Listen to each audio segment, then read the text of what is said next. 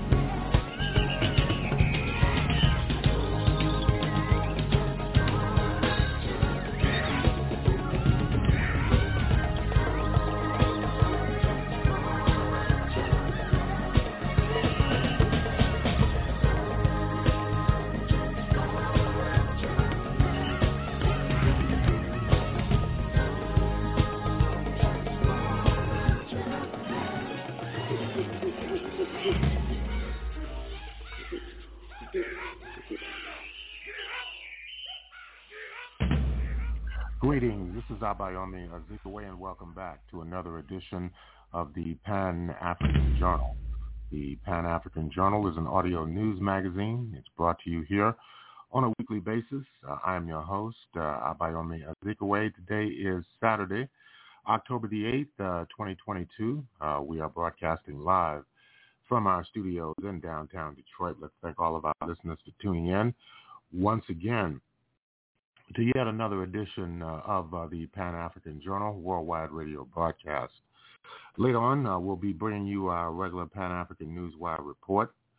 We'll have dispatches on the continuing war between the Russian Federation and the United States-supported Ukrainian forces. Peace talks between the Ethiopian government and the TPLF rebels in Pretoria, South Africa, have been postponed. Nigerian President Muhammadu Buhari has submitted a national budget, which is the largest of his tenure in office. And the Democratic People's Republic of Korea, the DPRK, have conducted additional missile launches which have landed in the Sea of Japan. In the second hour, we look at the recently held national elections in the Kingdom of Lesotho, where the recently formed Revolution Prosperity Party has scored an overwhelming victory. Later, we look at the national and the nature and character of education on the African continent. Finally, we review some aspects of the resistance history of the African American people. These and other features will be brought to you during the course of our program. Stay tuned. We'll take our musical interlude. And, of course, we'll be back with more of the Pan-African Journal for this week.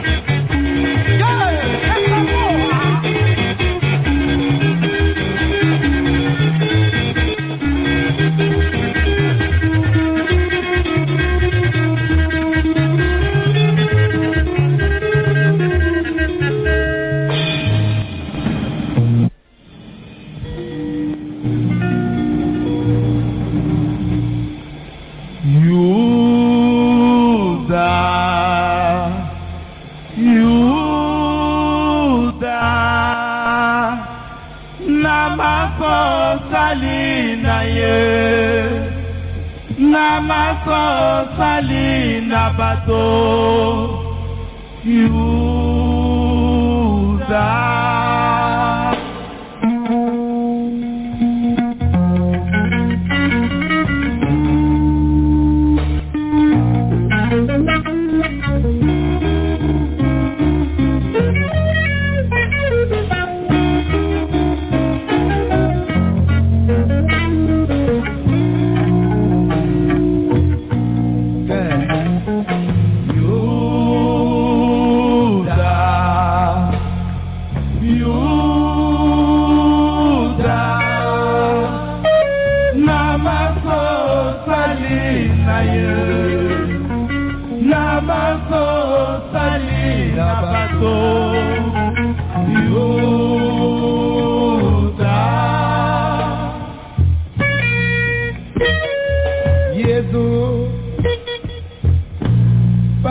Sana poste Pilato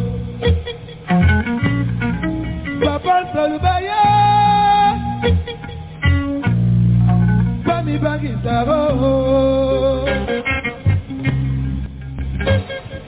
Poste Pilato sukoli maboko Yesu to baraba Nati kerabilo nanye Bato, bako ganga makasigo. Okay. Baraba, baraba, baraba, baraba, baraba, baraba.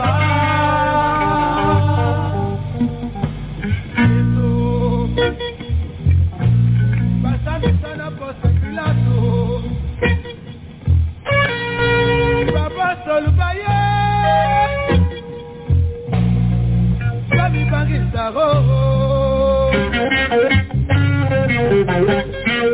Poste Pilata sukoli maboko Yesu to baraba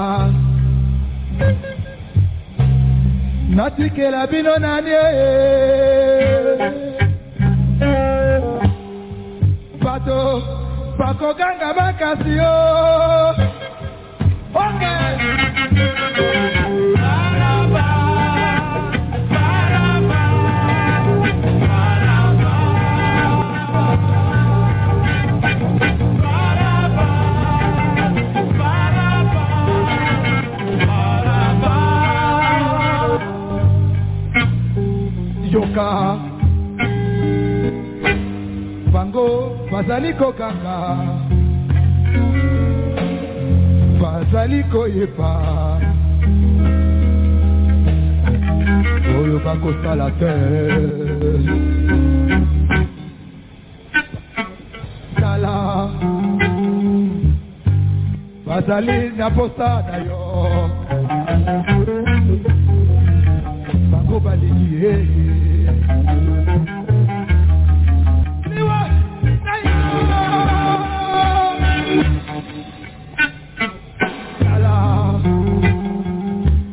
Bango bazaliko kaka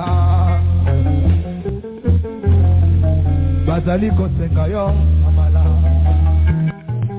Liwa na ya Biso peto kokite Mose topo mamoto Lokola toye na ye awa Yeba kasali mabe Biso peto kokite Mose topo mamoto Lokola toye na ye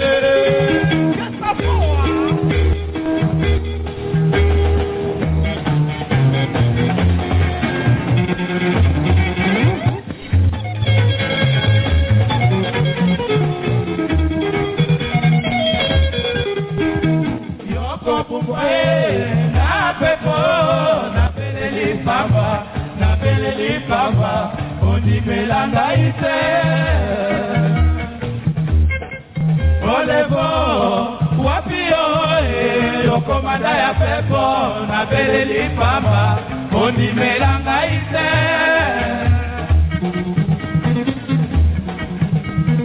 tongwe totana udeko idalo mikolo mikoleka makambo makoleka ondimelanga ite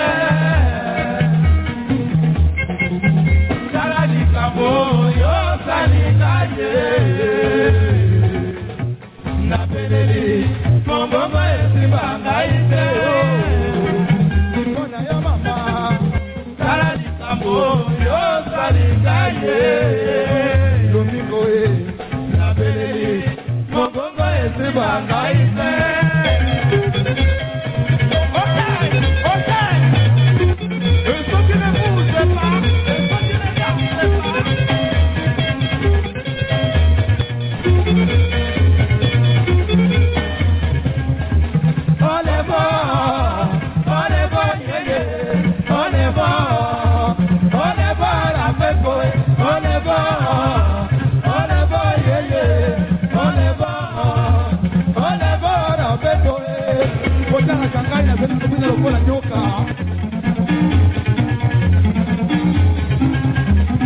Komanda ya pepo kumbangana desedizo komanda ya pepo kumbangana desedizo motalo kosalaka yako ya kade papa ye mipebo yoko na potese atai olebo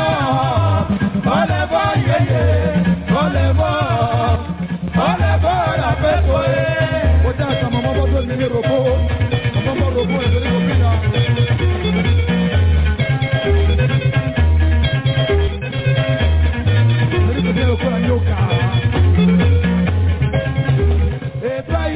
Baya, opesa bango sango ya mboka revolution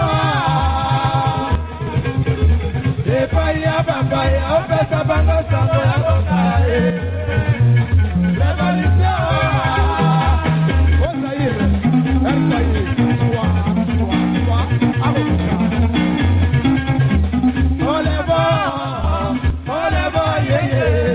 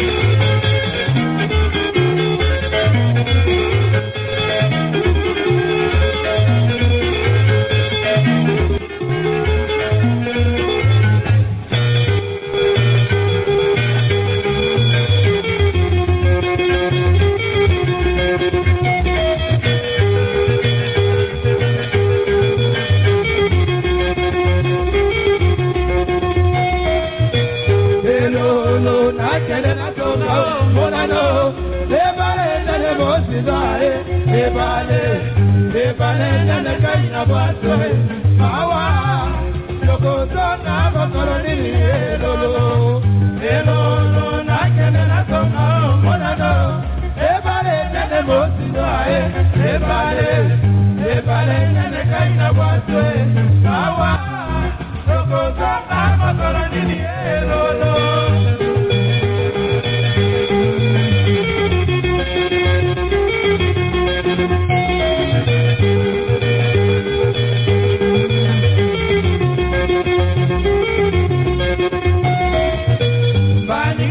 Kabakende sanonga loba kola litama Sogo kara kolera Salangana bana Nana putera na kotaro mingi na koka Tewa wakumba Wakumba ya bandeko Kambona na goe Kocha langana kaliko kutero kona nyoka Wapamoto nile Elolo nakende na songa Monano Ebale nene kaina bwate mawa yokozanga mokoloni ni elolo nakende nasonga omonano ebale nene mosido ebale nene kaina bwate mawa yokozanga mokoloni ni elolo.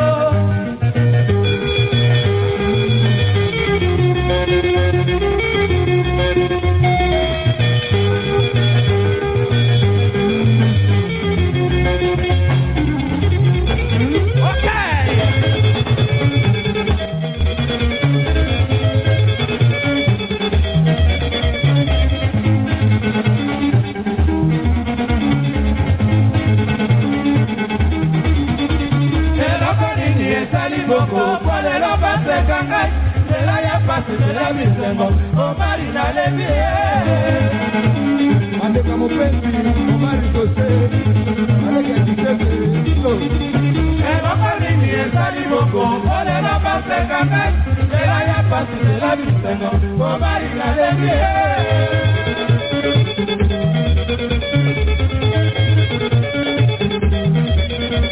Ekosana mote masoki na talebe La bande konanga Elolo yeye, yokanzebo elolo yeye Elolo yeye, yokanzebo elolo yeye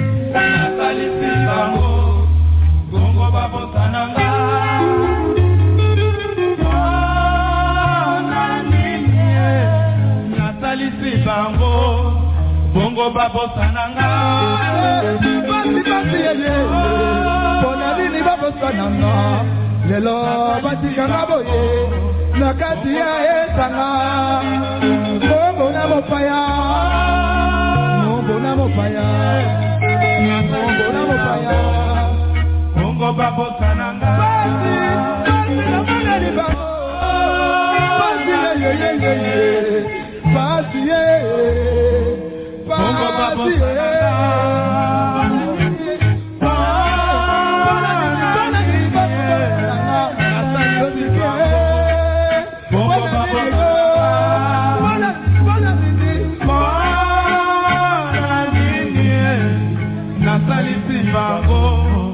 Bongo babo sananga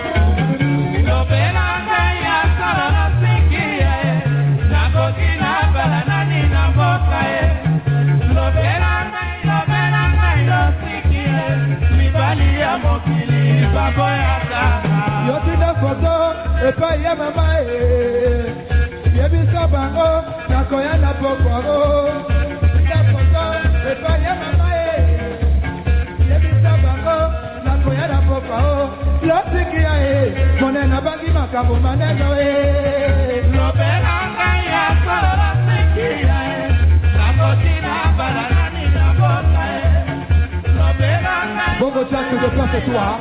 Envoyez Bongo Jack.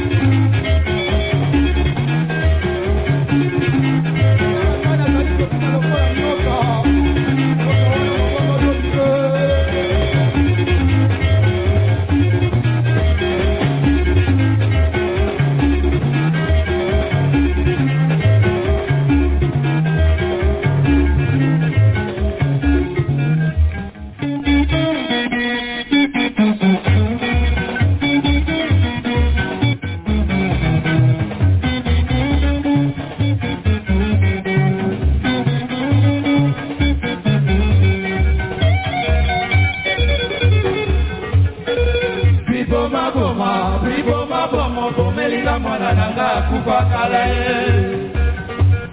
Yolingini mama, yolingini koya o Koko ebalelo la verite la kayo Esa delina ya sika, efa inanga Seko simbate Lusa diso, loka Mama tata o Telema toke konge besi Toko tabo kanga, kona mwana nanga yo Mama tata o Telema toke konge besi Toko tabo kanga, kona mwana nanga yo Nakari komina lokola nyoka Mobomo wana jolile Mobomo robo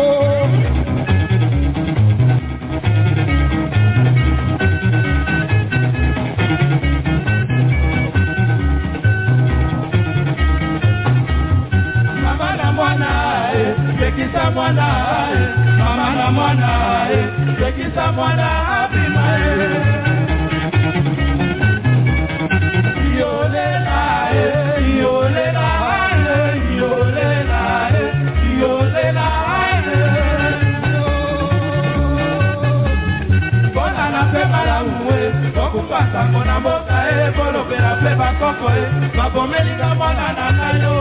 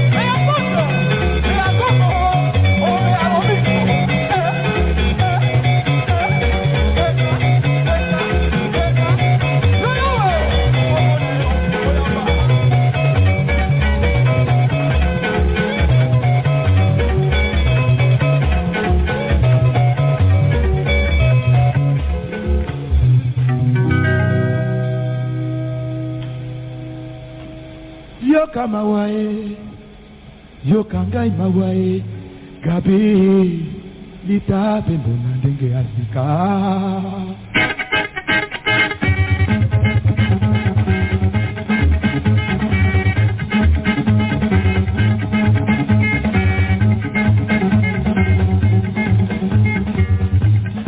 Tuka sasa na bino, bodongisa.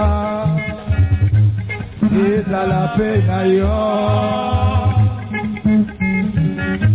Esa kola ya susi Okombo nangai Nakombo na yo Nakombo asukas Nakobanga Ikwepa Nakotosa yo Ikwepa Nakobanga Ikwepa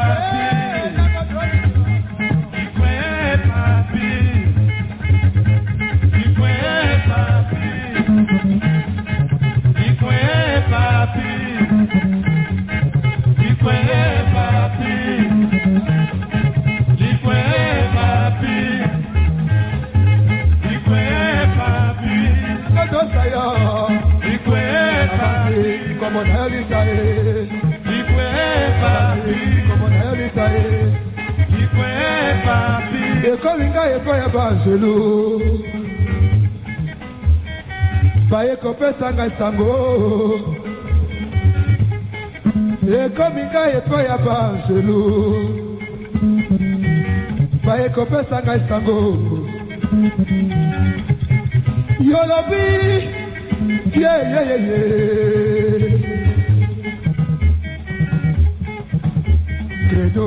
Credo leiso,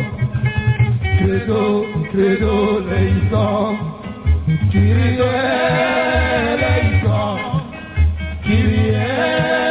leiso, credo leiso, credo, nakobanga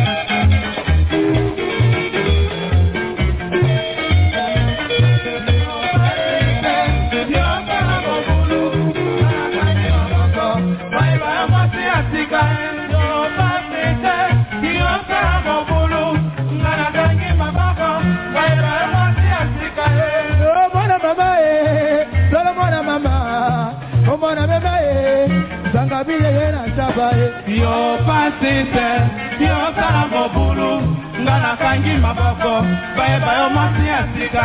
You want to listen pae, you want to listen pango, you want to listen pae. Na kasi ala pango. Ae mana mama e, oh mana mama, ae mana mama e, oh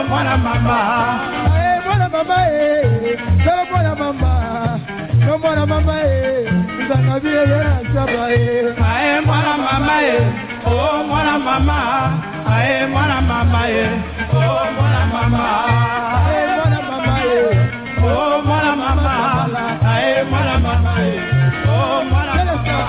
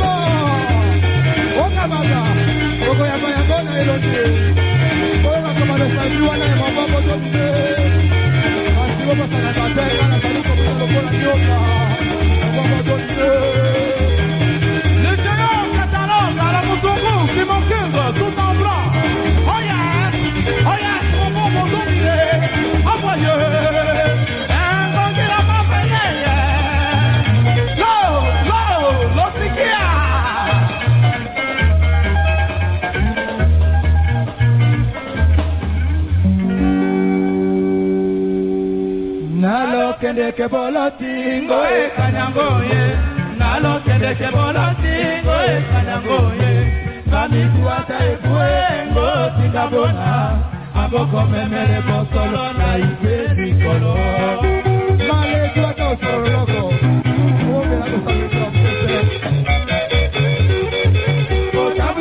cosa tabusinga moto seriye belenge amasi lokola yo na monite oha Yokendeke ilebo mangalango yalema Yokendeke ilebo mangalango yalema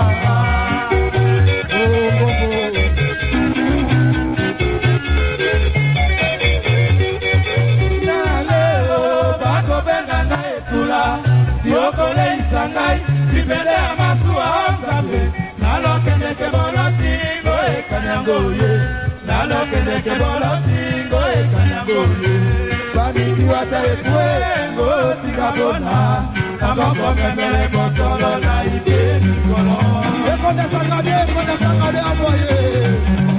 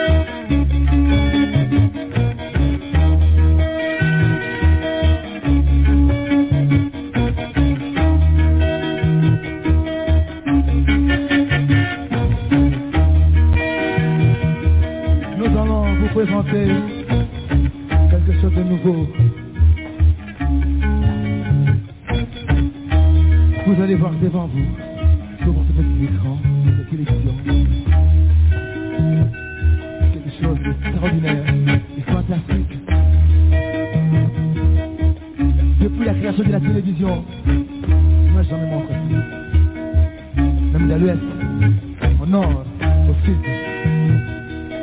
sauf au Zaïre.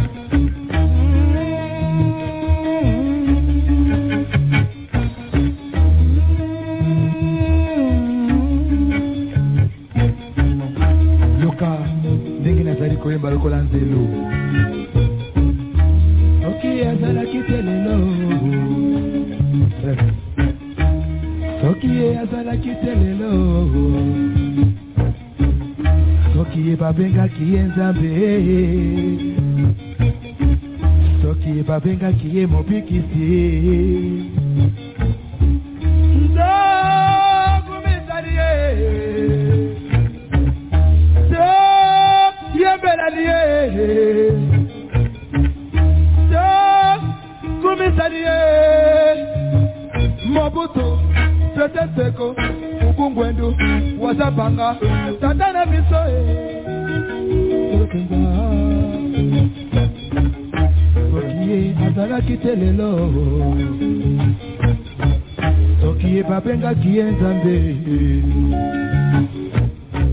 Sokiye Babenga Kiye Mobiki Siazayire Soki Bango Penza Bazala Kikomituna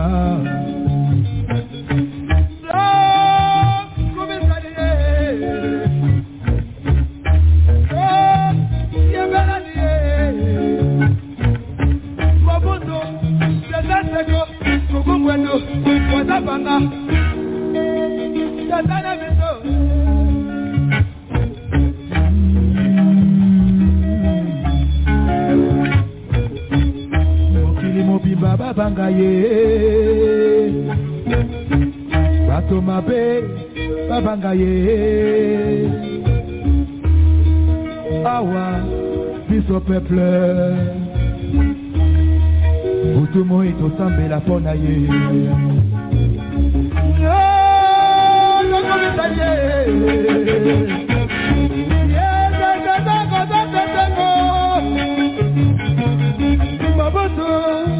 Kazala kilelote o So kumisadiye So yembeladiye Oh yembe Ofere ya president Oh yembe Kala pembeni yanda kuna yoko mona yango e Oh Obalola miso Sokipe alokuta Oh yembe Wana Zali kotala yo Oh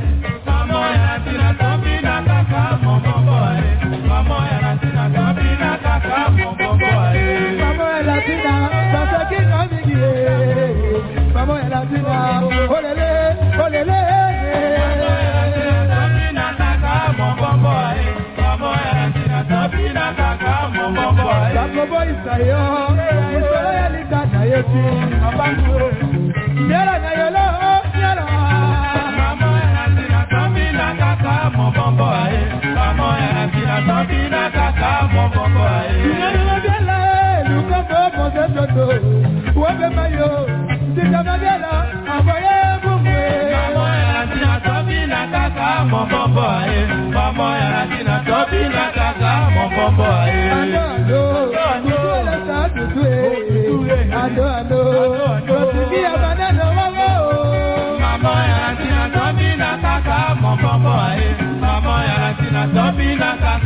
bombo eh. Mama Latina, oya lobi oh. Mama Latina, oya lobi oh. Mama Latina, oya lobi.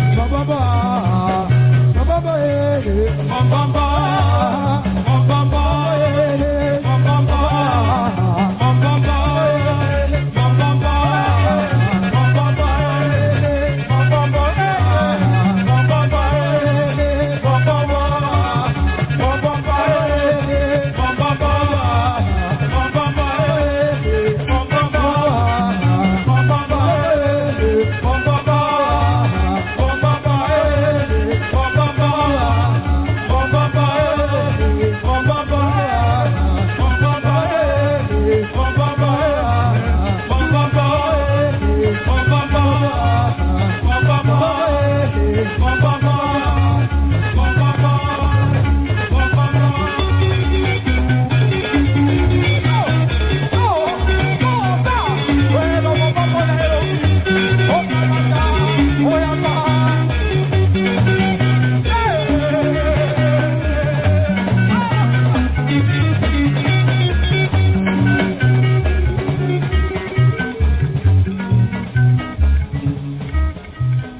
batata bamama bandeko boutiana komona mwandambo oyo tolakisaki na Palladium liboso ya kosisa spectacle ya biso na kolakisa bino mpe na koyembela bino nzembo moko ezali na titre monene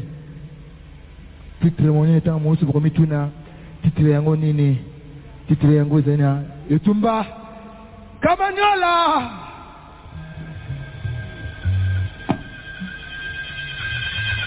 Yoka na kati ya zamba ati ezali koleka masasi makopeta.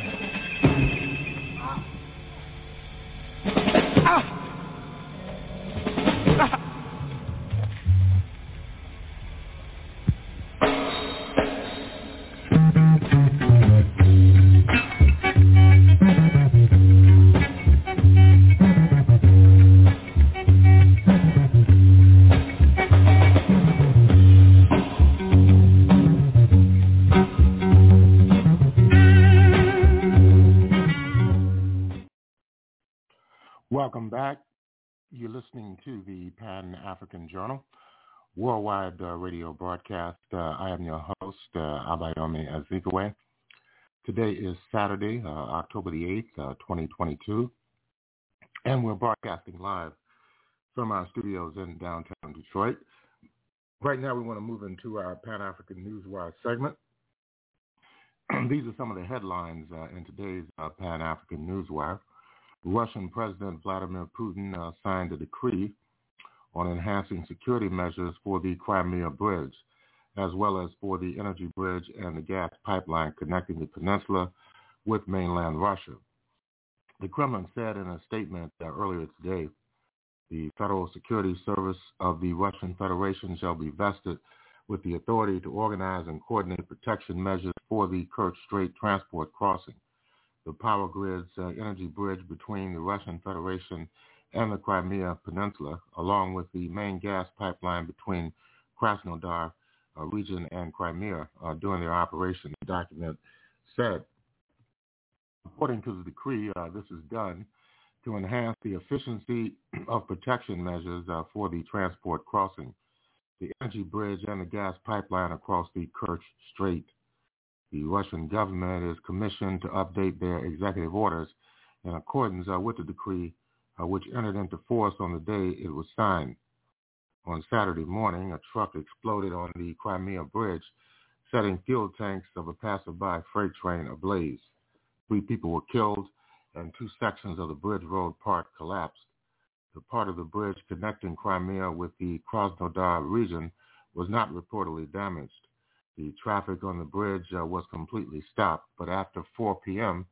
Moscow time, it was partly reopened for buses and automobiles. The first test run on the rails came off successfully.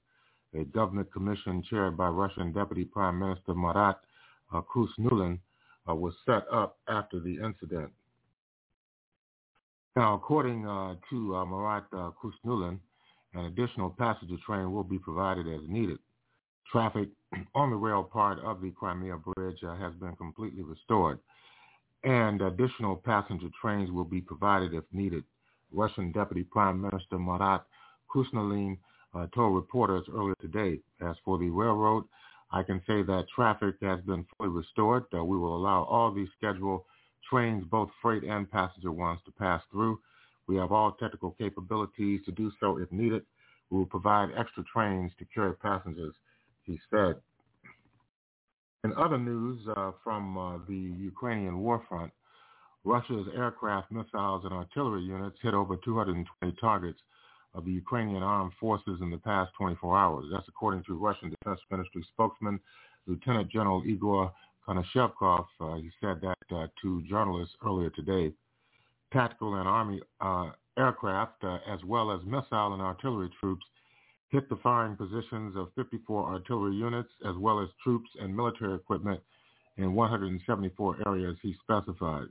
According to Konashevkov, 4 ammunition depots were destroyed near the Grigorovka settlement in the Donetsk People's Republic, Uzbenovka in the Zaporizhzhia region, Novaya Kamyka in the Kherson region, and the city of Nikolaev.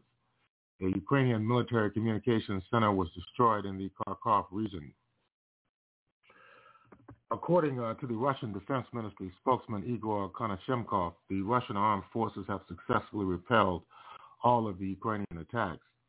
Ukraine's armed forces have lost more than 100 troops in an attempt to advance to the Kupiansk direction. Defense Ministry spokesman Lieutenant General Igor Konashenkov reported earlier today.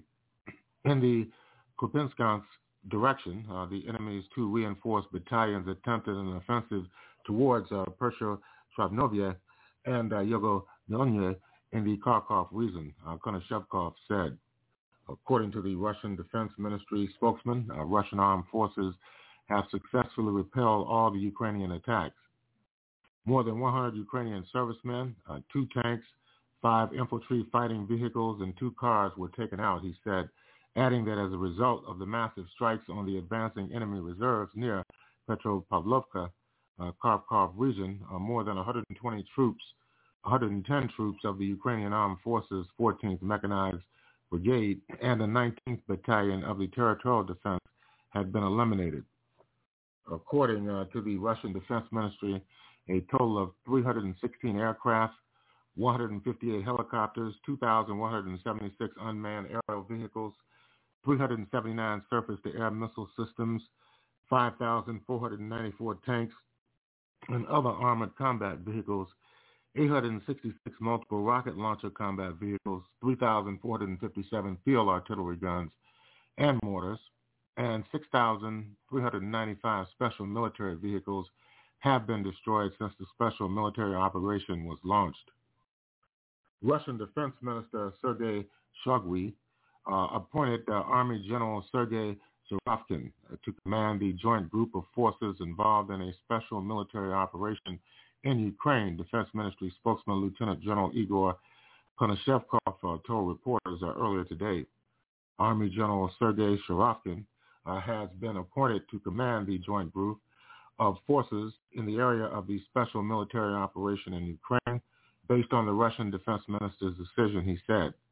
Surovikin earlier served as commander of Russia's Eastern Military District and led the Russian troops in Syria. In the Horn of Africa, African Union-sponsored peace talks to resolve Ethiopia's 2-year-long Tigray conflict will not take place as planned this weekend because of logistics and other issues, diplomatic sources told the international press on Friday, a further sign of the challenges in bringing the deeply suspicious warring sides to the table. Ethiopia's federal government, just this past Wednesday, accepted an invitation from the chair of the African Union Commission to attend the talks in South Africa, which would be the most significant meeting yet between the combatants. Tigray authorities said they were ready to send negotiators but sought clarity on the structure of the talks, having previously insisted on the participation of international officials as observers. The Tigray authorities also sought security assurances for their travel. The diplomatic sources sought on the condition of anonymity because they weren't authorized to discuss the matter publicly, said logistical issues were partly to blame for the delay. They said the format of the talks had been agreed upon. No new date has been set. The African Union has said the talks are due to be led by AU Special Envoy Olusegun Obasanjo, supported by former Kenyan President Uhuru Kenyatta and Phumzile Mlambo Nguka, a former deputy president of the Republic of South Africa. But a letter from Kenyatta, seen by the Associated Press, said he would not attend this weekend due to conflicts in his schedule. And he asked for further clarity in the structure and modality of the talks, including the rules of engagement for all speakers invited. This clarification would greatly help in preparation for my engagement and participation. He called for the immediate and unconditional cessation of hostility, and that was according to former President of the Republic of Kenya, Uhuru Kenyatta. Now, South African government has not spoken publicly about the talks nor responded to questions. The conflict between the Tigray forces and Ethiopia's federal government renewed in late August, ending a lull in fighting in place since March that had allowed thousands of truckloads of aid to enter the Tigray region, where more than 5 million people need humanitarian assistance. Once again, aid deliveries have reportedly stopped. Forces from neighboring Eritrea are again deeply involved in the struggle on the side of the Ethiopian forces, according to witnesses in recent satellite imagery. Millions of people in northern Tigray, including the neighboring regions of Amhara and Afar, have been uprooted from their homes. Tens of thousands of people are believed to have been killed since the conflict broke out nearly 2 years ago in November of 2020. Babies in Tigray have higher mortality rates than in other parts of the country. That was according to a report by the Associated Press earlier this week. They cited a yet unpublished study shared by its authors. They also indicated that women are dying during pregnancy or within 42 days of giving birth at 5 times the rate prior to the war. You're listening to the Pan-African Newswire segment of the Pan-African Journal. I'm your host, Abayomi Azikiwe. Nigerian President Muhammadu Buhari is launching an ambitious plan to grow the West African nation's economy and end its security woes with the record government expenditure during the next fiscal year. The record of 20.5 trillion naira, that's 47.3 billion US dollars, proposed expenditure reflects the serious challenges faced by Nigeria and contains key reforms necessary to address them, Buhari told lawmakers when presenting the budget in the capital city of Abuja yesterday. The budget expected to be approved and take effect in January of 2023 is 19% higher than his year's government expenditure and is also Nigeria's highest ever, prioritizing fiscal sustainability, economic growth, and security. As Nigeria still battles extremism in its northeast and armed attacks in the northwest and central regions, resulting in the loss of thousands of lives in the last year, Buhari allocated the most funds to defense and internal security. At least 5.3 trillion naira, that's some 12.2 billion US dollars, or 26% of the proposed budget, is to go into capital expenditure and an ambitious plan that the nation's government is banking on to build key infrastructure and create jobs in Africa's largest economy, where many years of bad governance and corruption have stifled genuine development. The 2023 budget was prepared amidst a very challenging world economy that is weakened by the lingering effects of the COVID-19 pandemic, high inflation, high crude oil prices resulting in the huge cost of a gasoline subsidy, and negative spillover effects of the Russian-Ukraine war, said Buhari, who is to leave office as president next year after general elections are held in February.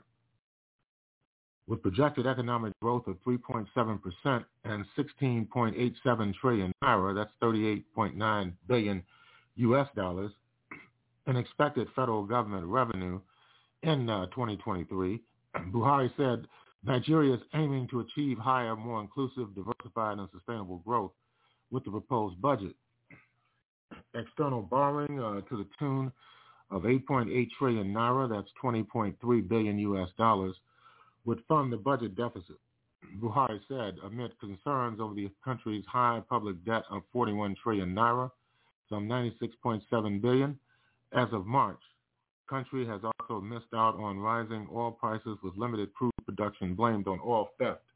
I assure you, insecurity, especially banditry and kidnapping, will be significantly curtailed before the end of this administration. We will redouble our efforts to ensure we leave a legacy of peaceful, prosperous, and security nation, he said, adding that the significant challenges Nigeria faces would have been much worse if not the government had not intervened. And finally, the Democratic People's Republic of Korea has purportedly launched a ballistic missile into the Sea of Japan in the early hours of Sunday, according to Japanese time. That's according to the Japanese Coast Guard. The NHK television channel said that the missile has fallen beyond Japan's exclusive economic zone in the Sea of Japan. The Japan Coast Guard has called on the ships in the area to contact the authorities immediately after spotting any missile debris, but to avoid approaching it. And of course, this situation has attracted the attention of people inside the United States. Another report from the Associated Press that says that North Korea has fired 2 short-range ballistic missiles towards its eastern waters on Sunday, the latest in a barrage of weapons tests in recent days, after the North warned against the U.S. redeployment of an aircraft carrier for a new round of drills with the South Korean warships. South Korea's Joint Chief of Staff said in a statement it detected the 2 missiles launched between 1:48 a.m. and 1:58 a.m. on Sunday, Japanese time, from eastern coastal city of Muncheon. It says South Korea's military had boosted its surveillance posture and maintains a readiness in close coordination with the United States. The Japanese government also said North Korea fired what was possible ballistic missiles. Japanese Prime Minister Fumio Kishida instructed officials to do their utmost to gather and analyze information about the suspected launches and inform the public of any accurate information quickly while ensuring the safety of aircraft and ships around Japan and preparing for any contingencies, according to the office. The Japanese Coast Guard said it has warned ships around the country's coast about failing objects and urged them to stay away. He launched the North's 7th round of weapons tests in 2 weeks, came hours after the United States and South Korea wrapped a new round of naval drills off the Korean Peninsula's east coast. The drills involved the nuclear power aircraft carrier USS Ronald Reagan and its battle group, which returned to the area after North Korea fired a powerful missile over Japan last week to protest the carrier group's previous training in South Korea. On Saturday, North Korea's defense ministry warned that the redeployment was causing a considerable huge negative splash in regional security. The North's defense ministry said it called its recent missile test a righteous reaction to intimidating military drills between its rivals. North Korea regards the U.S. and South Korean military exercises as an invasion rehearsal and is especially sensitive if such drills involve U.S. strategic interests, U.S. strategic assets, like an aircraft carrier. North Korea has argued it was forced to pursue a nuclear weapons program to cope with the U.S. nuclear threats. U.S. and South Korean officials have repeatedly said they have no intentions of attacking the North. North Korea's latest launches added to its record-breaking pace of weapons tests this year. The recent weapons tests included a nuclear-capable missile that flew over Japan for the first time in 5 years and demonstrated a range of strikes the U.S. Pacific territory, Guam, and beyond. Earlier this year, North Korea tested other nuclear-capable ballistic missiles that placed the United States mainland and its allies South Korea and Japan within striking distance. North Korea's testing spree indicates its leader, Kim Jong-un, has no intentions of resuming diplomacy with the United States and wants to focus on expanding his weapons arsenal. But some experts say Kim would eventually aim to use his advanced nuclear program to wrest greater outside concessions, such as the recognition of North Korea as a legitimate nuclear state, which Kim thinks is essential in getting crippling UN sanctions on his country lifted. South Korea officials recently said North Korea was also prepared to test a new liquefied and fueled intercontinental ballistic missile and a submarine-launched ballistic missile while maintaining readiness to perform its first underground nuclear test since 2017. And with that, we're going to conclude the Pan-African Newswire segment of the Pan-African Journal. And in concluding this segment of our program, we want to remind our listeners that the Pan-African Newswire is an international electronic press service. It is designed to foster intelligent discussions on the affairs of African people throughout the continent and the world. The press agency was founded in January of 1998. Since then, it has published thousands upon thousands of articles and dispatches in various newspapers, magazines, journals, research reports, and on blogs and websites throughout the world. The Pan-African Newswire represents the only daily international news source on Pan-African and global affairs. If you'd like to log on to the Pan-African Newswire so you can stay abreast of some of the most pressing and burning issues of the day, just go to our website at panafricannews.blogspot.com. That's panafricannews.blogspot.com.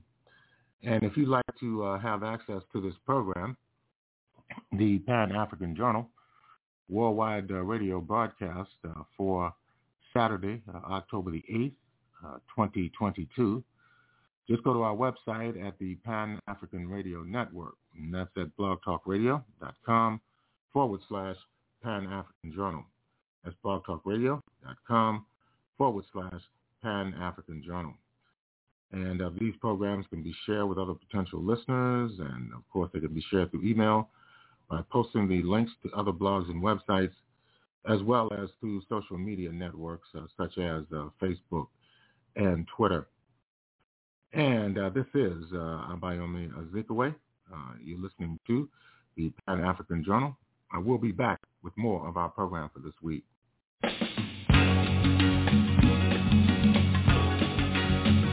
We gotta have peace to keep the world alive and war to cease.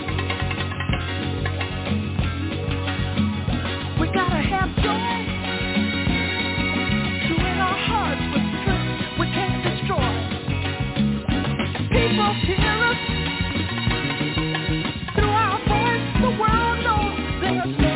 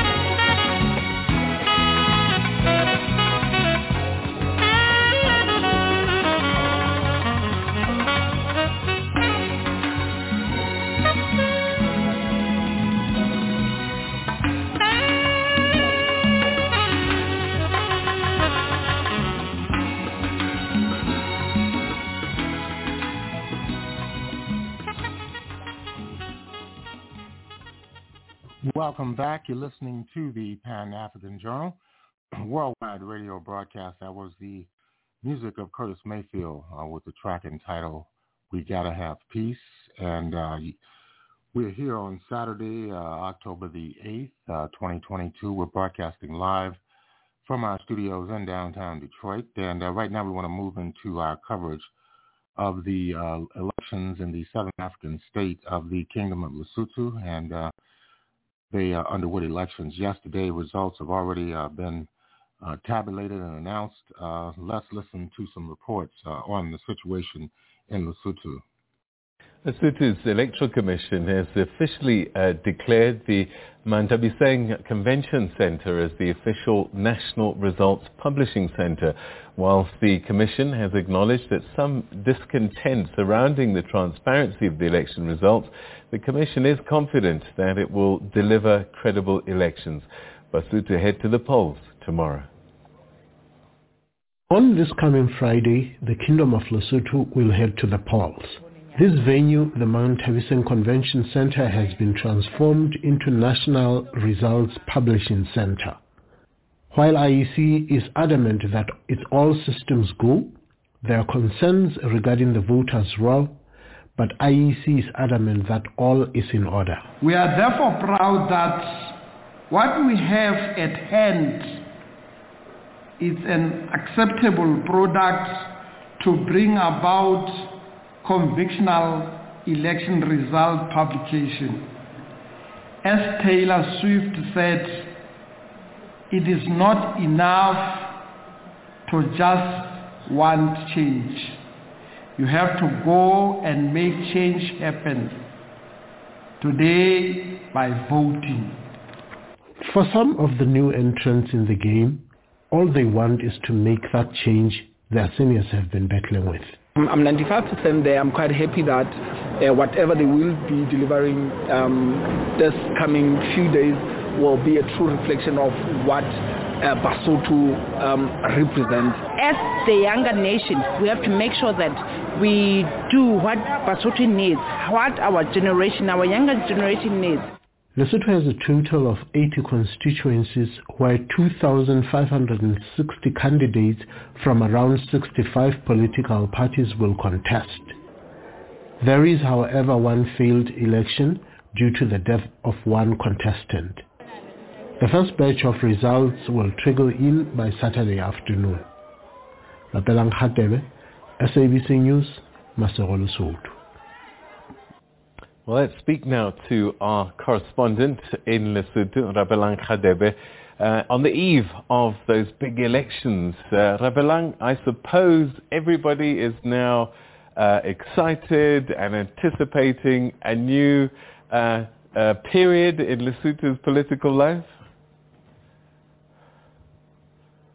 Absolutely, ladies and gentlemen. It is going to be one of the turning points, the era that Lesotho gets to make that mark that can make or break depending on how they do with their decision.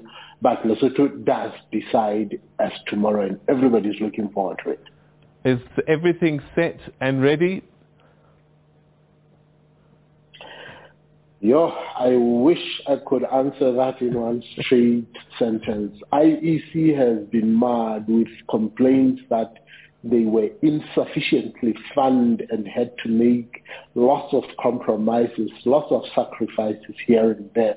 But yesterday, when the Director of Elections made a statement, he was adamant that despite those challenges, they still believe that they have a credible product to offer.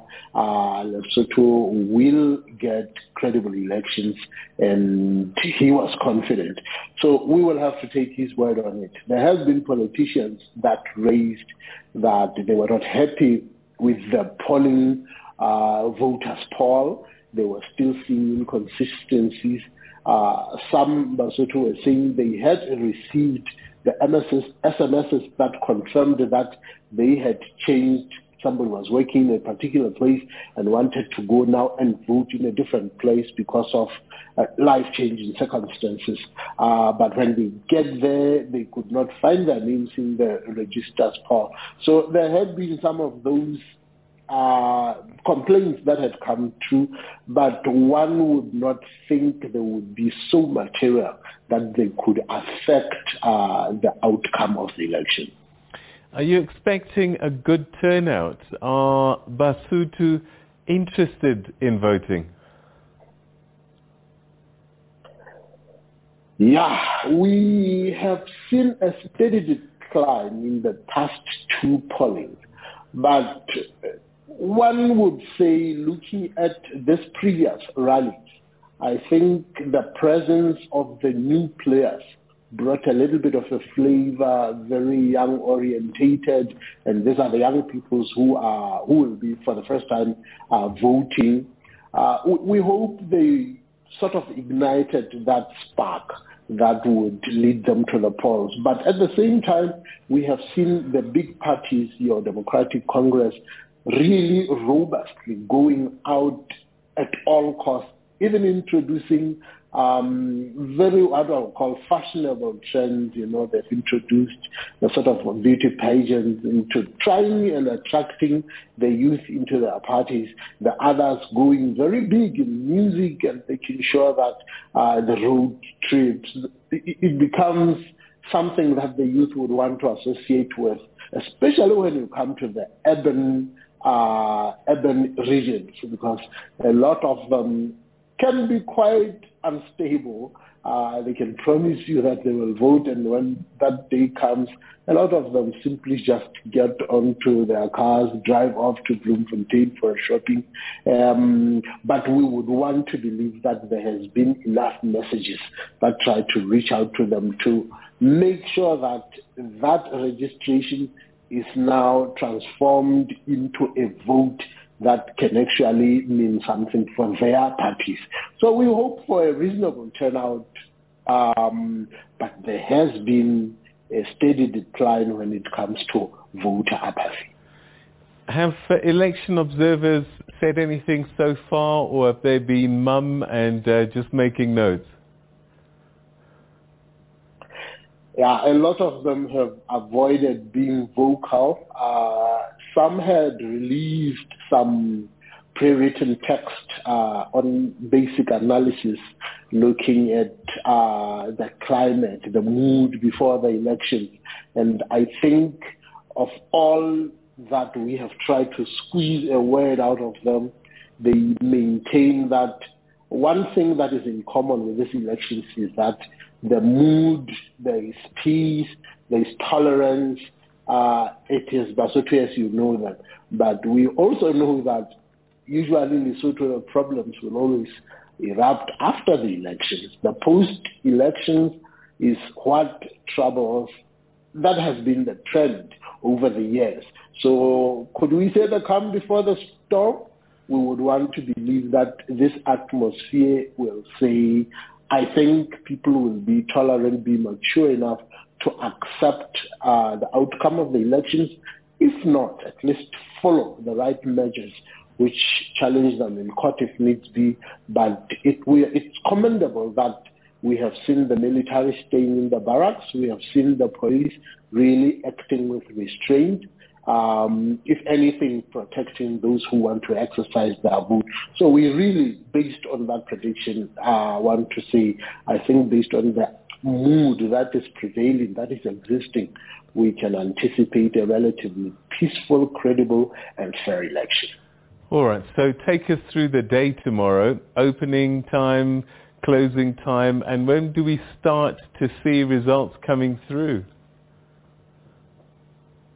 Indeed, 7 o'clock has been proposed as the time that all polling stations will open. We will be interested, I think, as journalists to follow certain polling centers just to see the smoothness of how things are transpiring. We would like to see some of the leaders that are accessible, to see them cast their ballots. Some will be going right into the mountains where some of the leaders are, but we would want to capture as much as possible the mood to have that kind of knowledge such that we have a better feel. According to the Director of Elections, he has anticipated that it's only Saturday afternoon, because some of the polling stations are pretty far and you depend on the helicopters to go and collect the actual ballot. But the anticipation is that late Saturday afternoon, we shall start seeing a trickling of some of those results coming through to the center. All right, so the 11th Amendment to the Constitution. Parliament failed to pass this piece of legislation. We had a state of emergency declared.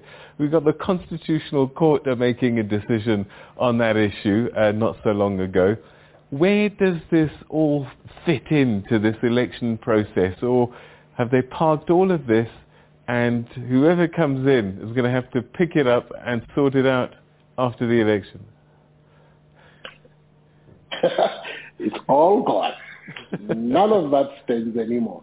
I think you will go back to our conversation some time back when I said I foresee a lot of interesting drama falling out. Well, the good thing is it looks like there is mood to try and resuscitate those omnibus bill. But there has also been quarters that said they were rushed, they were hurried, they did not really paint a true picture of what Basotho had said initially with that reforms. There might be a lot of challenges to make sure that what is passed as the omnibus bill is a true reflection of what the desires or the aspirations of Basotho were reflected in that omnibus bill. So I don't see it being as quick as they are promising us, because now, remember issues like your media law, some parliamentary had been whittled down, watered down, and this will meet stiff challenges when they go back to the committees of people wanting to now look at them thoroughly, not in such a rush because they are reaching some sort of a deadline. But to answer your question simply, none of those will see the light of day. It is affected even the national elections, because a lot of what people had thought would transpire went out of the window. So that means whatever was in that bill can only really affect the next parliament, which is the 12th parliament, not this upcoming 11th parliament. And there were some key issues there, things like floor crossing, the role of the Prime Minister, and so the new government is safe, I guess, and old rules still apply. Yeah? I doubt. Safe to some extent, because, look, a lot of the advantages that they were looking at, because they can now, through the window, throw people that they desired. You know, when we have what we call the PR list, which had been notorious of the political leaders putting people who have not really been favored by their constituencies, but it is more of an executive decision of how they want. That was not going to be the case. But now it's a safe passage for them to actually exercise that. But I think a more interesting or a more serious one is that we know for sure Lesotho will go through a coalition. Now, the challenge is how long that coalition can hold, because if somebody feels like they have not been given what they wanted, they can easily decide and say, look, I'm crossing floor, I will join people who sort of represent or tries to understand. We have seen how unstable those coalitions are. And I would want to say the next 6 months will be quite crucial and important as to whether who gets to be the government, can they retain their position in government. At least the safe passage is that we are sure that this parliament will complete its course, because the law that allowed the Prime Minister to unilaterally call for snap elections has been scrapped. So that passage has been closed. That door is no longer available. So whatever they do, it will be the battle between them as the legislators, but it will not affect the masses of seeing a situation where they go to elections 2 to 3 times in one term of the 5 years. Rabelang, get some rest. I've got a feeling you've got a really long day ahead of you tomorrow. Can't wait, but very excited also. Thank you.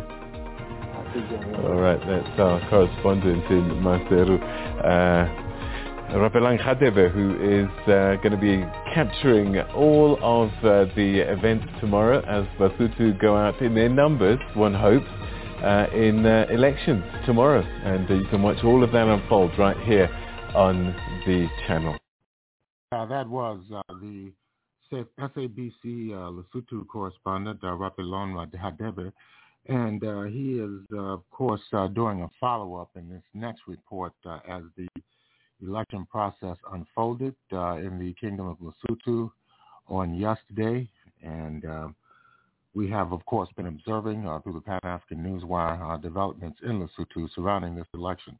Let's listen to an additional report from Rabelang Khadebe. Lesotho's parliamentary elections kicked off this week, and questions abound about prospects for the country to move forward with a new prime minister and political stability. The polls have now closed and results are expected next week. Let's go to SABC News reporter Rabelang Khadebe for the latest. Rabelang, good evening to you and thank you for joining us. So much hope is wrapped up in these polls for a new future with Lesotho. Share with our viewers what the challenges are. Absolutely. I think for the first time, I think the smooth elections, very peaceful, more of issues for Basotho to discuss and debate, and I think this is what has influenced their vote. Let me just correct that IEC was a lot faster than we thought. They are almost around 30% in announcing the results, and we are seeing a rather new change. We are seeing a new shift with the new party coming into place that is already beginning to take its shape, especially with the urban voters. When then are results expected? The results are already trickling out. Actually, what we are just, I think, waiting for, it is an official announcement, which is likely going to happen, if not tomorrow, latest will be on Monday, because the IEC director said he is willing to keep on announcing even right into the night. So they are moving at an incredible pace, which says the normal 7 days, which is the official time to declare the final winner, might be beaten. We hope it will be a lot sooner than one would expect. Yeah, I'm sure that a lot of, those who voted are looking forward to that result expectantly. How important are these elections in terms of a new leader serving a full term, given that previous PMs over the last decade have not been able to do that? Super important. I think it is one of those, the watershed moment, a turning point for most of Lesotho. Lesotho has been plagued by internal violence, 3 governments, 3 elections in a period of 5 years, 2 army generals killed by their own subordinates. It has been rough, SADC having to intervene all the time. But I think these are some of the issues that Basotho decided that they need some sort of stability. And the group men really came together and said they want to set a mandate, they want to take the vision. If things go according to the prediction, it looks like, I'm not predicting elections, but it looks like by the look of things, if you look at the margin, there is a possibility of a one party leading, not having to go to coalition. Rabelang, one of the important markers about a future or even the success of elections, of course, is the actual tangible result, what happens empirically. And the other really is the mood of a nation, the mood of a people. And in your reporting, how would you sum that mood up? Very, very vibrant. You see people discussing issues. You see rough, robust engagement on social media. I think what was very unique and outstanding in what one was observing, is the type of calmness, peace. There were times where you could really feel the tension in previous elections. I've been following in the Lesotho election as early as 1996, I think. There would be that visible tension when you see an opponent of another party even crossing paths. But this time I think people were very mature, discussing issues. You could wear your own T-shirt and without any fear of intimidation. But I think most likely was that the security cluster, the military, the police were in their own lane, making sure that people are safe, the polling stations are secure, and no intimidation whatsoever. That had been the case in the previous past elections. So I think that mood was also observed even by SADC and other foreign observer nations. The first thing that they said it is how peaceful and how calm people and relaxed. There has not been any claim of anyone citing intimidation. So I think that sets the tone for the elections that will likely be declared as free and fair. Thank you very much for that comprehensive wrap. We appreciate you, SABC News reporter Rapelang Khadebe, just bringing us the latest on the elections in Lesotho. This is the Pan-African Journal, worldwide radio broadcast, and we're listening to correspondents' reports on the recently held national elections in the Kingdom of Lesotho in Southern Africa. And we're going to hear another report, which is an analysis by Dr. Clohong Letsia, who is a professor at the National University of Lesotho, speaking about the aftermath of the elections. We're talking about the outcomes of the elections, the parliamentary elections in Lesotho, and we pick up that conversation now. To understand the deeper themes at play, we are joined by National University of Lesotho senior lecturer, Dr. Clohong Letsia. Good evening to you, Dr. Letsia, and welcome. Take us a step back. What are some of the major fault lines in Lesotho politics that have historically been fueling the political instability? Well, thank you very much, and welcome to your viewers. I think up to this point we can say that the elections have gone fairly well, with a lot of stability that we saw yesterday. So we are not expecting, at least at this point in time, not any instability. There are no signs as yet. What are the historical instabilities and fault lines in politics there? Normally, we have had political instability emanating mostly after the announcement of the election results. During the initial phases, we really never had any problems, and you'll find that in most cases, the instability emanates from the dissatisfaction of people who might have not been able to make it to parliament, not necessarily because of any significant complaints and so on and so forth.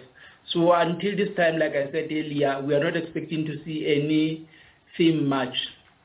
But the constitutional backdrop gives us a hint of some of those inherent problems, because there was a raft of reforms proposed and passed before the elections called the Omnibus Constitutional Bill, and that was intended to usher in a new era of stability. And before we talk about whether they will ever see the light of day, tell us more about what they are aiming to achieve.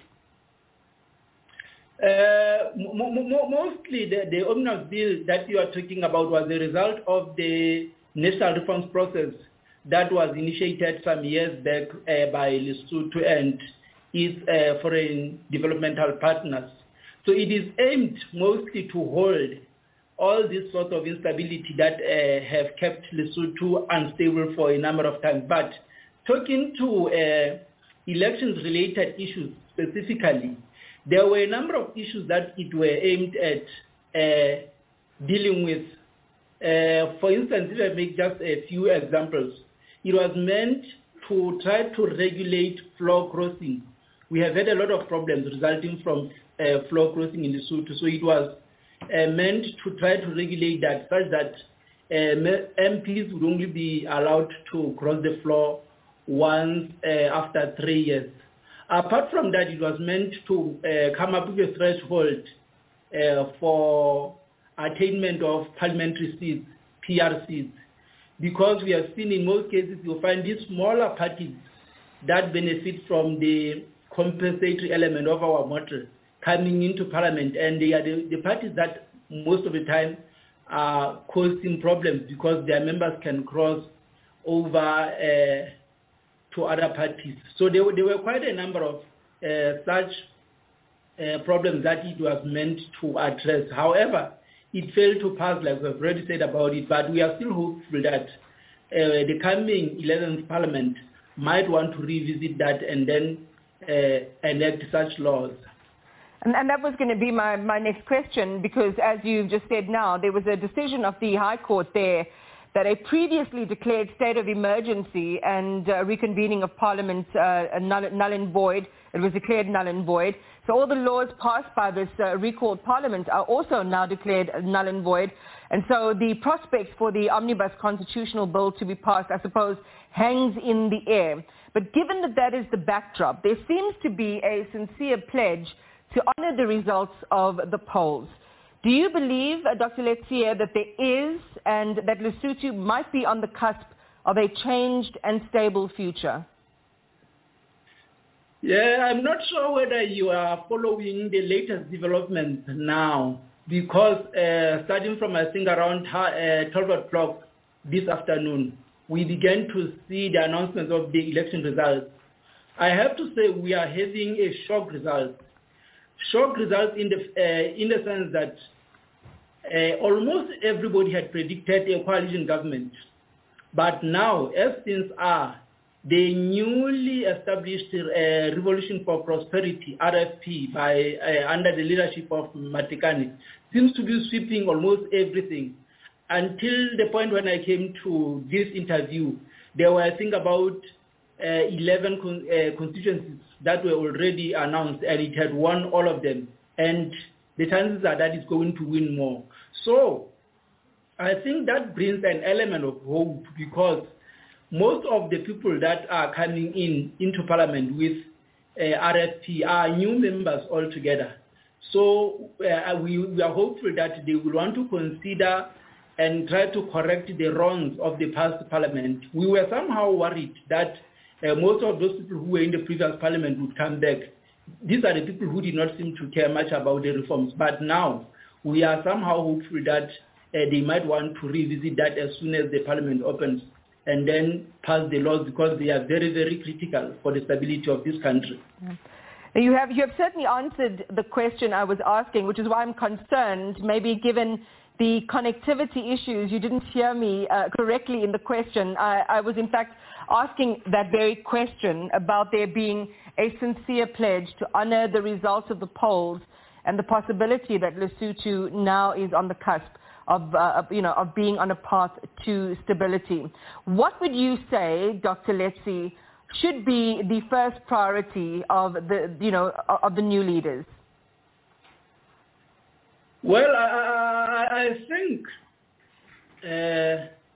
maybe before I get to what I think about what should be the first priority, go back a little bit to the pledge that you talked about.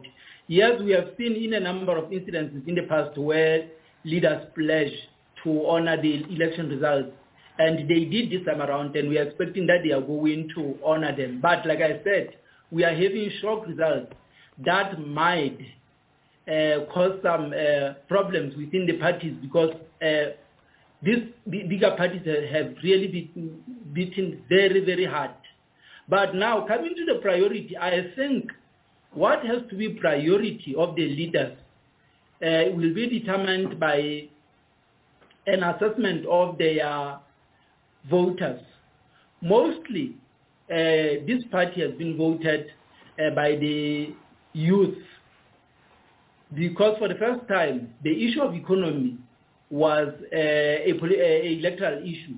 So I think the very, very first thing that they have to try to tackle is to try to create job opportunities. With job opportunities around, I think it will be easier for people to have patience for other things. But as they say, you know that an empty stomach that does not have an ear. So if there are no visible employment opportunities, people are still without income, the poverty remains as high as it is now, they will soon experience a lot of problems. So I think the first priority has to be job creation. Some really interesting perspectives there. I look forward, Dr. Letsie, to one day interviewing you in person, or have our reporter interview you in person in Lesotho to share some of these insights that you're sharing. And very profound saying you quote there around, an empty stomach having no ear, that has to be the initial priority, is how people can activate their agency to get jobs and to have a life of dignity. We appreciate your time. We appreciate your analysis. Thank you. The National University of Lesotho Senior Lecturer, Dr. Tlohang Letsie. And that was an update on political developments in Lesotho and Southern Africa. Lesotho is a member of the Southern African Development Community, along with 15 other nation states throughout the Southern Africa region, including Republic of South Africa, Republic of Zimbabwe, Republic of Namibia, Mozambique, Angola, Zambia, the Democratic Republic of Congo, the Comoros, Madagascar, Seychelles, among others. And this is the Pan-African Journal, worldwide radio broadcast. Today is Saturday, October the 8th, 2022. We're broadcasting live from our studios in downtown Detroit. We'll take a break, and we'll be back with more of our program for this week.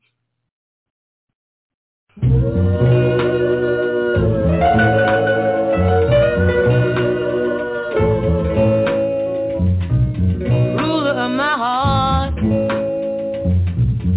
driver of my soul, where can you be? I wait patiently, my heart cries out, pain inside, where can you be? I wait patiently. When you're alone, the going gets rough.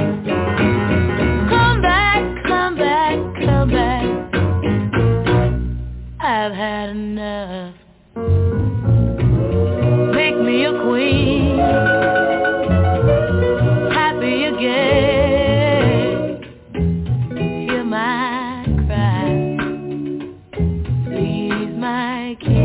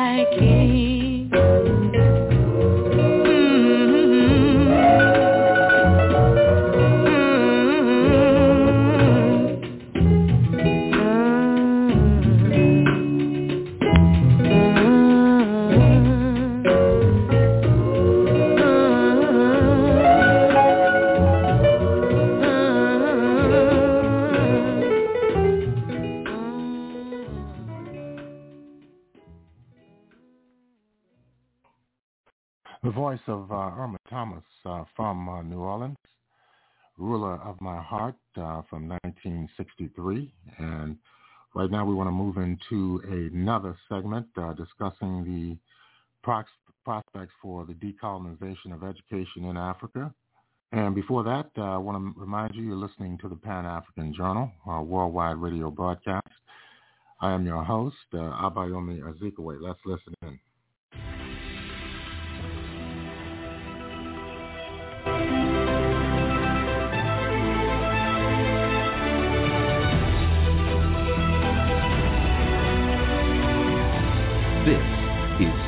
CGTN, China Global Television Network. Millions of college graduates in Africa are jobless. Their degrees have turned out to be just worthless pieces of paper.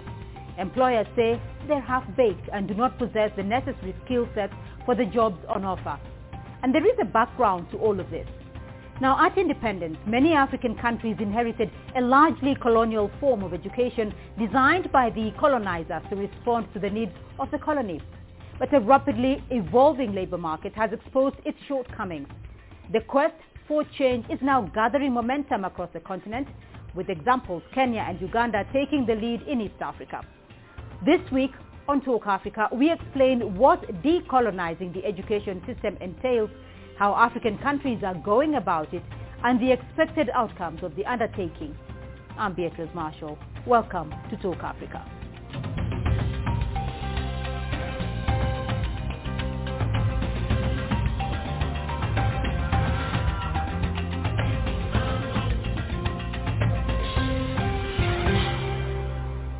Well, Kenya is overhauling its education system to empower learners to have more practical skills that will help them when they start working. It's adopting a competency-based curriculum tailored to tap into the individual strengths and talents of learners to boost their mastery of the skills required in the labor market. But as CGTN's Nick Mudimba now tells us, the Kenyan education experts are divided over the new curriculum's suitability. Let's take a listen. Kenya is rolling out its competency-based curriculum that aims to have a holistic learner who can fit well into the job market. At a private primary school in Nairobi, a CBC class is underway. The pupils are taken through lessons. It's a mix from making beads, learning mathematics, and even playing music. Teachers have the tough task of ensuring the new system is properly rolled out. It is a beautiful thing, only that if I were in a position, I would say let the teacher facilitate, let the teacher be supported, especially in terms of making the materials, because it is overwhelming.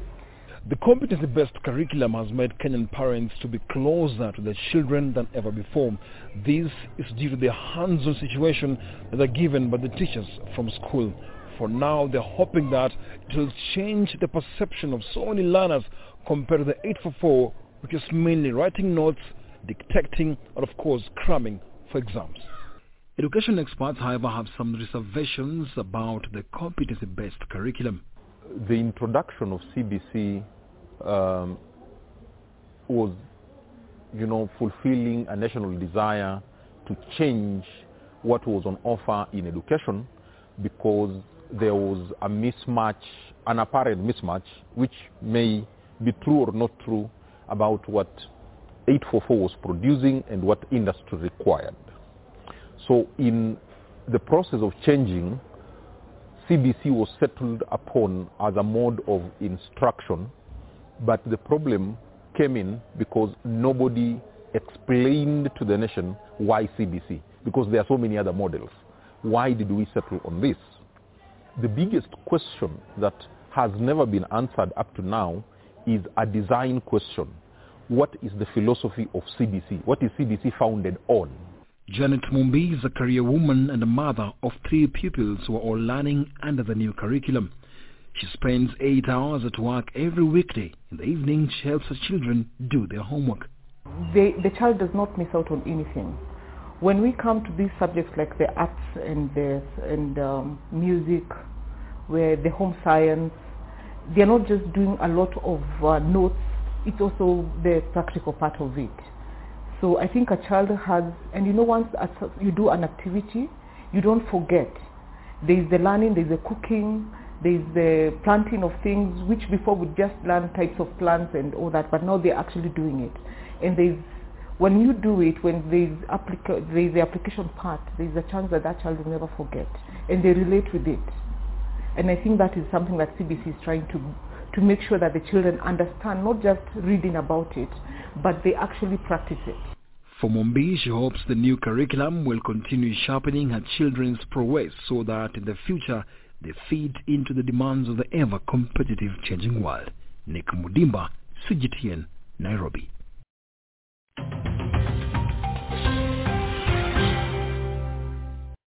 Well, let's now bring in our panel of experts. From Johannesburg, Edmund Terem Umar, PhD candidate at the University of Johannesburg.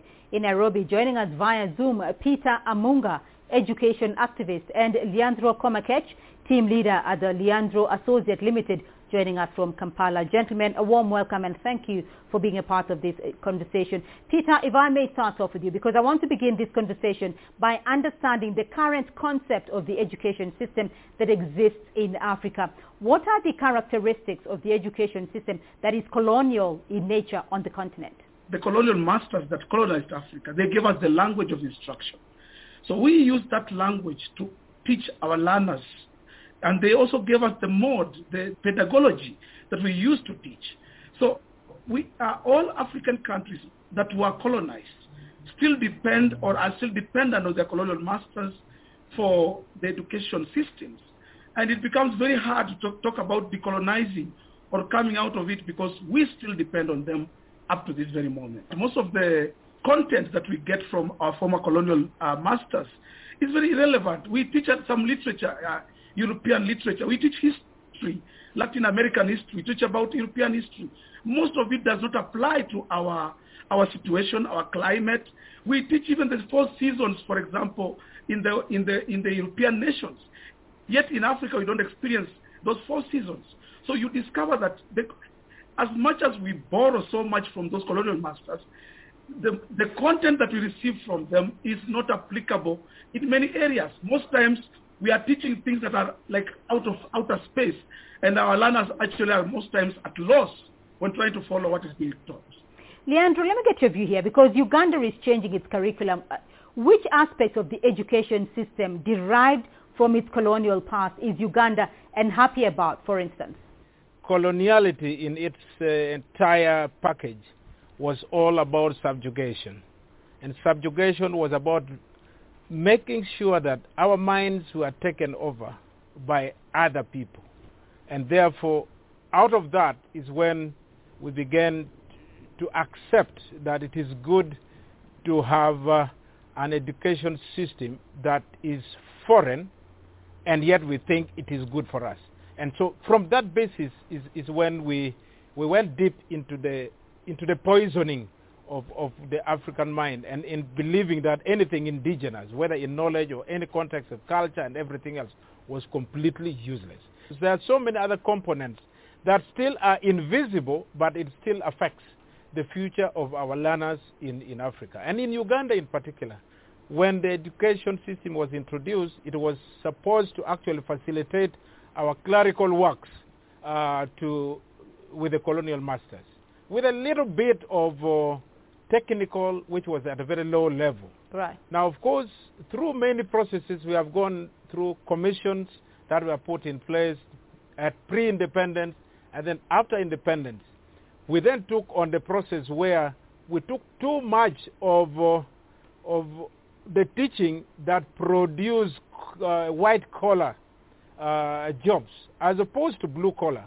So at the end of the day, we find ourselves in a catch-22 where the number of those that have gone through these processes cannot fit what is legitimately required in the market. All right. And that is why Uganda, actually in 1989, went through to change its education system by launching the first paper that was called the Kajubi Report of 1989, that brought in place many changes in education system. And through those processes, we have begun to see that government has embraced in all its entirety a competence-based process that builds the learner from the beginning to have a practical thinking and knowledge that then can make that learner, at the end of all the processes or courses, right, somebody worthwhile to be valuable in the labor market. Right. I want to bring in Edmund here. Edmund, yes. We know that most schools in Africa are too focused on a European or Western way of doing things. I want to get your perspective here as a student. Should they adopt a more African or global perspective? What is your experience? Yes, it is my contention that the harm has already been done. But we must also realize that we live in a global community and globalization is taking shape in Africa. Right. And because globalization is taking shape in Africa, there is a transfer of values, transfer of educational values, and so on. So it is my contention that if we want to have a more pragmatic, decolonized educational system, then we should adopt a certain form of what I would want to call a global decolonization. And here the global decolonization that I want to think here is that everyone should take part in this decolonization process, both the West, the East, and let's say Sub-Saharan Africa and the northern part of Africa. They should take part in this discourse, because it is pointless for us to bring our indigenous knowledge system into the conversation when in the Western world they don't even understand what is that. Because currently, since there is this transfer of values, transfer of knowledge system, it has always been in a horizontal way. It has always been from top to bottom. So we must try to see how we can adopt a bottom to top approach and a top to bottom approach. Those two must go concomitantly. Let me get Peter's view here. Peter, do you agree on that, though, that it beats logic, to try and export our education, indigenous education system to a continent or to a region that doesn't understand who we are? African culture is very diverse. It's very different. We have, like in Kenya, for example, we have almost over 40 tribes. All of these tribes have their different cultures. We can't, for example, talk about one culture or one having a system that is fitting all those 40 tribes. But what can bring us together is what we saw in the European Revolution, what they call the Industrial Revolution, the Cultural Revolution, the Agrarian Revolution. Africa needs to undergo a revolution that will change it to make sure that that brings them to be a united people, to know what is good for them. For example, we have the Maasai culture, for example. How will you make the education system say just one culture in Kenya called the Maasai culture? Right. So what I'm trying to say is this. Yes, it beats logic.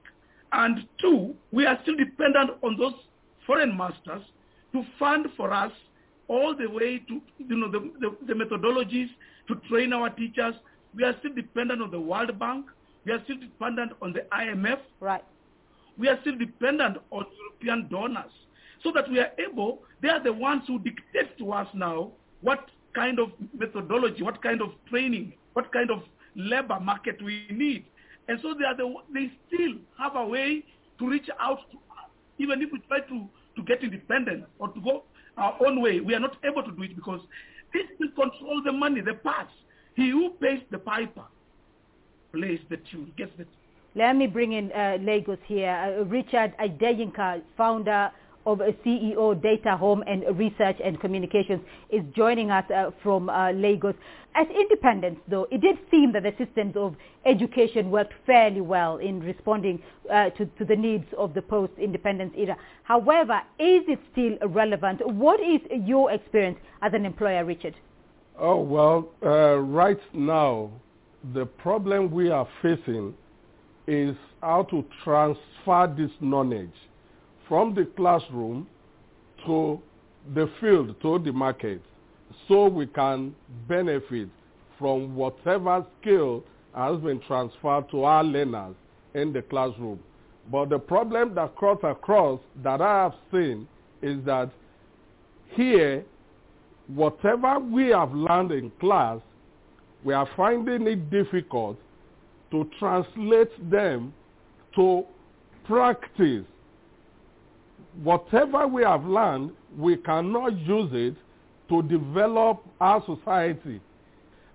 We have had cases where our policymakers have argued that the mode of delivery in our classroom is not adequate, that we should use our indigenous language to teach our learners in the classroom. So it therefore suggests that the knowledge is inadequate, understanding is lost with languages. When you use English language, for instance, to train a child in Nigeria is battling with his or her indigenous language and at the same time learning English language. Right. Whereas those in China or elsewhere, they don't have to do that. They use their language to train them from beginning so they understand it, they can see it. Now, in our own case, we are battling with language issue, and then the person that is transferring the knowledge is also using the same language. Sometimes the understanding of the language through which the knowledge is delivered is not adequate. Right. And meaning is lost in the process of transferring this knowledge to our learners. Leandro, let me get your perspective here, because we are seeing African countries like Kenya and Uganda undertaking review of their curriculum structures. Why are these countries seeing a need to change their systems 60 years after independence? Have the systems, have Africa's education systems failed to evolve?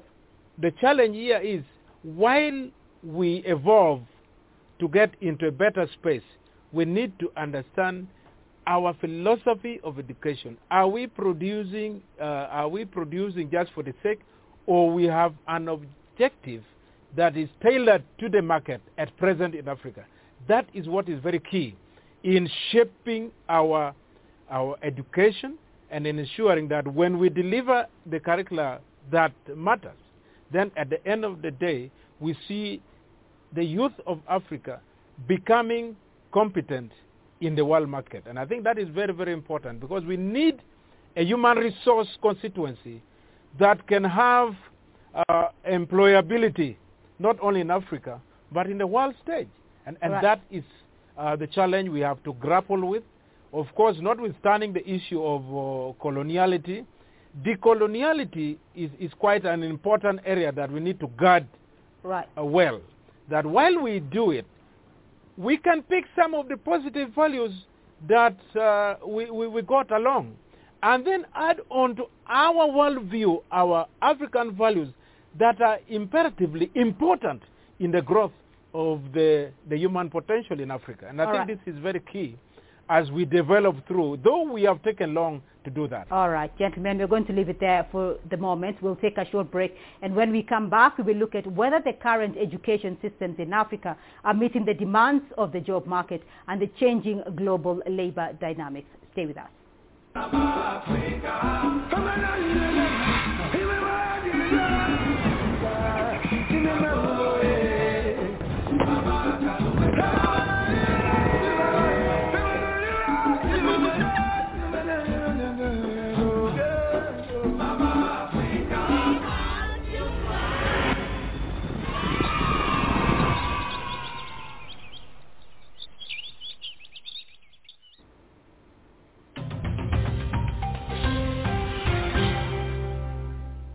Welcome back to Talk Africa. Now let's continue with our discussion. Still with us in Johannesburg, Edmund Terem Umar, in Nairobi joining us via Zoom, Peter Amunga, and in Kampala, Leandro Komekech. Peter, let me start off with you now. How would African countries, though, undertake the task of changing a curriculum? Is it a reality that can be achieved on the continent, given the fact that it has been the same curriculum that has existed in many countries for about 60 years? Curriculum implementation depends on also political goodwill. It also depends on the peace prevailing in the country, the leadership of the country, the economy of the country. The competence-based curriculum that we are trying to introduce in most of our African countries is a very good curriculum. The problem we are having is that we are not able to carry out the proper implementation plan, the pilot stage, the research stage, and all these stages are not being followed. Many times we have got political leaders in our countries who some of them want to leave behind a legacy, and so they rush it up. Now, curriculum implementation does not need rushing. Right. It needs proper planning, and that is what we are lacking. Quality education is made up of three things. Quality teachers, they must first be trained properly and trained to deliver that curriculum. Quality tools, we must have the tools to deliver a curriculum, a quality education. And in most times in Africa, we don't have those tools. And number three, quality environment. Environment here, I mean the classrooms, the atmosphere, and everything that goes around the teaching learning process. Like in Kenya, where I am right now, The problem we are having with the curriculum implementation, the CBC, is that we rushed it. We tried to please some political leaders, and because of that, we lost it. We may have to start afresh so that we can get it properly. Because our technology and our skills are different from what people maybe in China, maybe in Japan, maybe in Finland want. If we could tailor to fit our specific needs as Africa, would be better. All right. Edmund, let me get your thinking here in terms of the objective of the education system. Are we just, as Leandro is putting it, are we just producing students for the sake of it, or do we actually have an objective today in the same vein as the colonialists had an objective with their education system? The objective here for their educational system is to ensure that they feed Africans with knowledge, because Africans are unable to produce knowledge for themselves. So now we need to reorient ourselves about that. And how can we reorient ourselves about that? There are certain things, there are certain values that we can pick when we go back to pre-colonial society. And some of the values, the educational values, is the ability of acquiring skills for ourselves. But currently, with our educational system, it's just like the earlier speaker had said, I think at the beginning, it's just about coming to classroom, feeding yourself with this information that you don't even understand the relevance of this information. So, and as a result of that, this also affects the employment market, because now you just have a group of people who just know how you can put X and Y to form Z, but they don't even know how to apply those concepts in the real world. And that is very problematic. So our educational objective has to be pragmatic. It's more theoretical than pragmatic. So everybody just has this theoretical concepts about things, but the application of these theories become problematic. So, Leandro, let me get your thoughts here. Which areas, because you're undertaking a curriculum review, which areas of the education system do you think requires a decolonizing approach? The teaching of history has been one of the greatest challenges, where we have emphasized European teaching. But you find that the content of the history of Ugandan is flooded with European explorers. The first white man to see Lake Victoria, the first white man to see Mount Elgon, the first white man to see where, the first one to see the longest river. Now, is that one something that can be taught to an African young child that is growing in the country, that should understand what is within the country? So I think this is where we need to have a radical change in terms of teaching our local history. Because I was amazed in United States. They do not teach any history of any other continent apart from Western Europe and America. And actually, when they ask you, he said, we only know about the Suez Canal and Egypt. That is the history that a student will competently tell you. But for us here, geography, we learn the entire world geography. We come to Uganda, but the geography of East Africa, you find it is very narrow. So these are areas of changes that we require to bring an young African intellectual that understands and has a world view of where he or she is standing from. All right. I want to get your final comment, and I'll start off with you, Leandro. The world being global, there are many things universal about education and education systems, and possibly some best practices that cut across the board. What should this be? What are those that can be retained, even while considering changing the education system? Because not all of it is bad, clearly, from this discussion. The world has moved. Africa has remained behind. There are many challenges we need to catch up with. So what is the Africa we want? What is it that we need to produce in terms of human resources that would fit the next century? And therefore, that now brings to us the challenges of reviewing these processes. And therefore, decolonization becomes the fulcrum or the common denominator in determining how we dovetail all these other interests. So for me, while I agree, my colleague talked about science, Well, we need to decolonize science, but the teaching of science in our schools in Africa, I think, has been very problematic. If you look at what is required, and that now goes back to individual governments in Africa. What are our priorities in terms of how the tools for processing these knowledges are concerned? I've seen in my primary school when I grew up, I started primary one, it was hard to learn because sometimes many kids were writing on the floor, from the village schools. So what is the infrastructure that can facilitate this process? While we talk about the theory, I think the African governments have the greatest challenge in ensuring that our budgetary priorities must as well begin to shift, because this is at the core of transforming the future of Africa. And it will require a very expensive exercise that would need an input in injecting more in our annual budgets across Africa. And therefore, it is an holistic approach we need to look at, and very deliberate. Because when we say we would need to decolonize our education, and yet we think by reviewing and not understanding through our deliberate consciousness of what decolonizing means, then we shall get results wrong. So for me, I agree, we have a long journey to walk, but we must also see from where my colleague from South Africa stated, that actually the issue about coloniality was all about conquest, domination, and getting resources. But Africa is very rich. How do we use our internal African resources to build a capacity and momentum to energize the education sector that is Afro-based, but with a world understanding that we can deploy our human resources in the world market?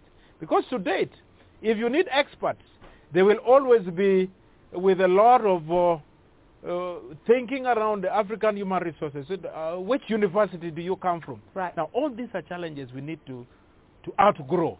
And the fight will begin from us, and we take the fight to the rest of the world. Right. Peter, your final thoughts?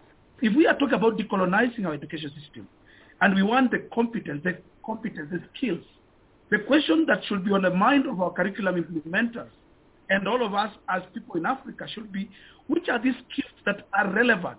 We don't want to compete, say, Japan in producing vehicles. What competence do we need as Africans to keep us alive and to keep us relevant in this society? The pre-colonial education system, before the colonialists came, taught us pottery, basketry, hunting, gathering. These skills were relevant to us. And we were using that for trading with the international trade.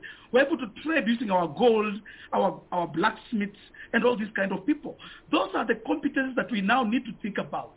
Do we go ahead and improve on skills? For example, if it's a Maasai in Kenya, must we train him to be a person who can produce cars, assemble cars? Or can we train him to be a good tourist guide, to be a good hunter, to be a good person who can guide in tourism industry? Maybe those are the competencies we need to be talking about to inculcate in our system. And I tend to think that, yes, it is time to improve our skills to make our education more competent. But the question is, which competent skills do we need to make ourselves relevant in this century? Gentlemen, thank you very much for an interesting conversation here. But that's all we have time for on this edition of Talk Africa. A big thank you to our panel of experts in Johannesburg. Edmund Terem Umar, PhD candidate at the University of Johannesburg. In Nairobi via Zoom, Peter Amunga, education activist. And in Kampala, Leandro Komakech, a team leader at Leandro Associate Limited. Remember, you can be a part of this conversation through our social media platforms on Facebook and Twitter. And you can watch this and other editions of Talk Africa on our YouTube playlist. To join us again next week for more Talk Africa. From me, Beatrice Marshall, and the team here in Nairobi. Until next time, bye-bye.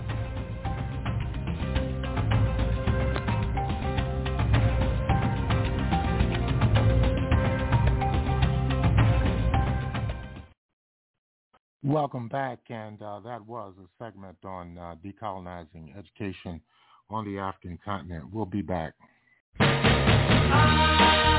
keep on holding on. Oh, yes, I will.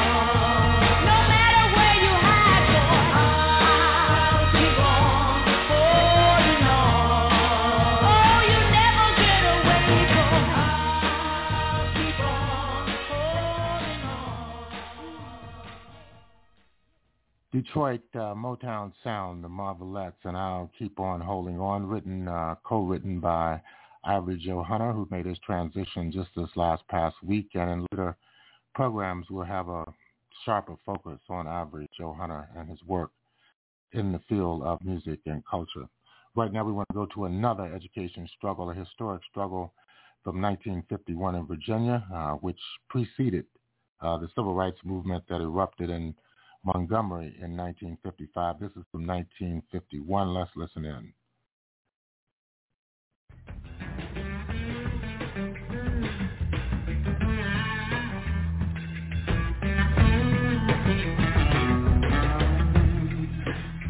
In 1951, a 16-year-old girl led her fellow students in a walkout and strike to protest substandard conditions at her segregated high school in Farmville, Virginia. In his January 2010 inaugural speech, Virginia Governor Bob McDonnell recalled the pivotal role of Barbara Johns in the historic student walkout. Barbara Johns was willing to risk everything for the simple opportunity of a good education. Surely, nearly 60 years later, we can work together to provide that opportunity for all Virginia children. I'm Sarah McConnell, and today on With Good Reason, the student strike that went all the way to the Supreme Court. Hold on, hold on, hold on. Keep your eyes on the prize. Hold on. Hold on. 1, 2, 3. On the grounds of the Virginia State Capitol, a crowd of people cheers the dedication of a new civil rights memorial, cast in bronze and featuring 18 figures arranged around a large granite block. One of the figures is of 16-year-old Barbara Johns. She didn't live to see this commemoration in July of 2008, but her grandchildren were there. I'm Andrew Harrison. I'm from New Jersey. I'm the grandson of Barbara Johns. I just can't even believe it right now. I mean, my grandma is such an inspiration. I wish I really got to meet her. My name is Alexis Harrison. It's an honor to be the granddaughter of Barbara Johns. It really inspires me knowing that anyone at any age could do anything that they put their mind to. The story of Barbara Johns begins 60 years ago in Robert Russell Moton High School in Farmville, Virginia. It's 1951, and the school is in wretched condition. There isn't a gymnasium, cafeteria, or teacher restrooms. There aren't even enough desks or blackboards. The overcrowding means many students have to take classes in tar paper shacks, and others have to learn inside an abandoned school bus. Enter Barbara Johns, the niece of Vernon Johns, a minister who'd long been active in the civil rights struggle. Fed up with poor conditions at the school, Barbara forges notes to teachers, instructing them to bring their classes to the auditorium for a special announcement. When they show up, she and fellow students take the stage, and Barbara rallies more than 450 students to walk out. Together, they march to the homes of school board members who've repeatedly refused their petitions for a school that is equal to that of the white school in the county. Here's Barbara Johns talking about that walkout in a rare 1978 interview. We wanted so much here and had so little, and we had talents and abilities here that weren't really being realized, and I thought that was a tragic shame. And that's basically what motivated me to want to see some change take place here. Today, Moton High School isn't a school. It's the Robert Russell Moton Museum, and it serves as a center for the study of civil rights. Lacey Ward Jr. is museum director, and he recently sat down with two people who participated in the 1951 walkout, Reverend Samuel Williams and Joyce Cabra Speaks. Many people who visit Virginia today are going to come to know Barbara Johns because of a memorial on the Capitol grounds in Richmond, Virginia. But I think what our listeners today want to know is, who was Barbara Johns and who was Barbara Johns on April 23rd, 1951? Who'd like to talk a little bit about that? Well, I feel that Barbara Johns was a brilliant person. She was a very attractive person. And Barbara took a lot of walks, did a lot of praying for answers to what she felt was a problem. What did Barbara do? And tell me, were you surprised by it? I was very surprised by it. We were shocked because that day when we were called to the auditorium for assembly, we thought that it was just the principal calling us in. But when we got into the auditorium, all of us, and the curtain opened, there was Barbara Johns along with the others, Carrie Stokes, John Stokes, and others that were on the committee. And Reverend Williams, you were there that day too. Yes, I was there, and there was a lot of cheering, there was a lot of listening, there was some booing and so forth. And I know that we had made comparisons and contrasts with the high school and our school, inadequate facilities that we had. They had what we would regard now as state-of-the-art equipment. So we were not informed of all of this things that were going on, transpiring in the auditorium at that time. And I want to bring into the conversation also what I feel really triggered Barbara to push this track forward. Her best friend was killed in the bus accident that took the lives of 5 children coming from school because they were in the bus that they were riding on was a secondhand bus. Tell us a little bit more about that for those who don't know. Okay, the bus accident happened when they were leaving school, taking the children home. That was at Elam Crossing. And it was 5 kids that belonged to the same family that were killed. But then also Barbara was taking care of her siblings because her mother was working away and her father was busy with the farm, and she had to take care of her siblings. And this day she was getting ready for school. She sent her sister and brother down because she forgot her lunch. She went back to get her lunch, and when she came back, the bus had passed, and she was left on the side of the road to try to get a ride to school. An hour later, she was still standing on the side of the road, and the white bus passed by that was half empty. And it didn't stop because they could not pick her up and take her to school. And that put it really into motion that this bus is half empty, and I'm standing on the side of the road. I have to do something about it. And that night, she said she turned and she prayed and she asked God to put something into her mind so that she could really do something about this frustration. And that's when she went to the school the next day and she got the committee together, which was John Watson, Carrie Stokes, and John Stokes. And Reverend Williams, I want to ask you one thing. Most students who listen to this today are going to think, well, what would my parents have thought? What did the parents make of all of this? There was a lot of ambivalence among the parents. For instance, we went from one extreme to the other. Go back to school. You may not have the state-of-the-art equipment as to what white people have or in the white high school, but I didn't have that when I attended school. Go back. Then there were others who said, no, you stand your ground. Protest what white schools had and we did not have. For instance, they had a modern science lab. We did not. We had just one microscope for 400 and some students.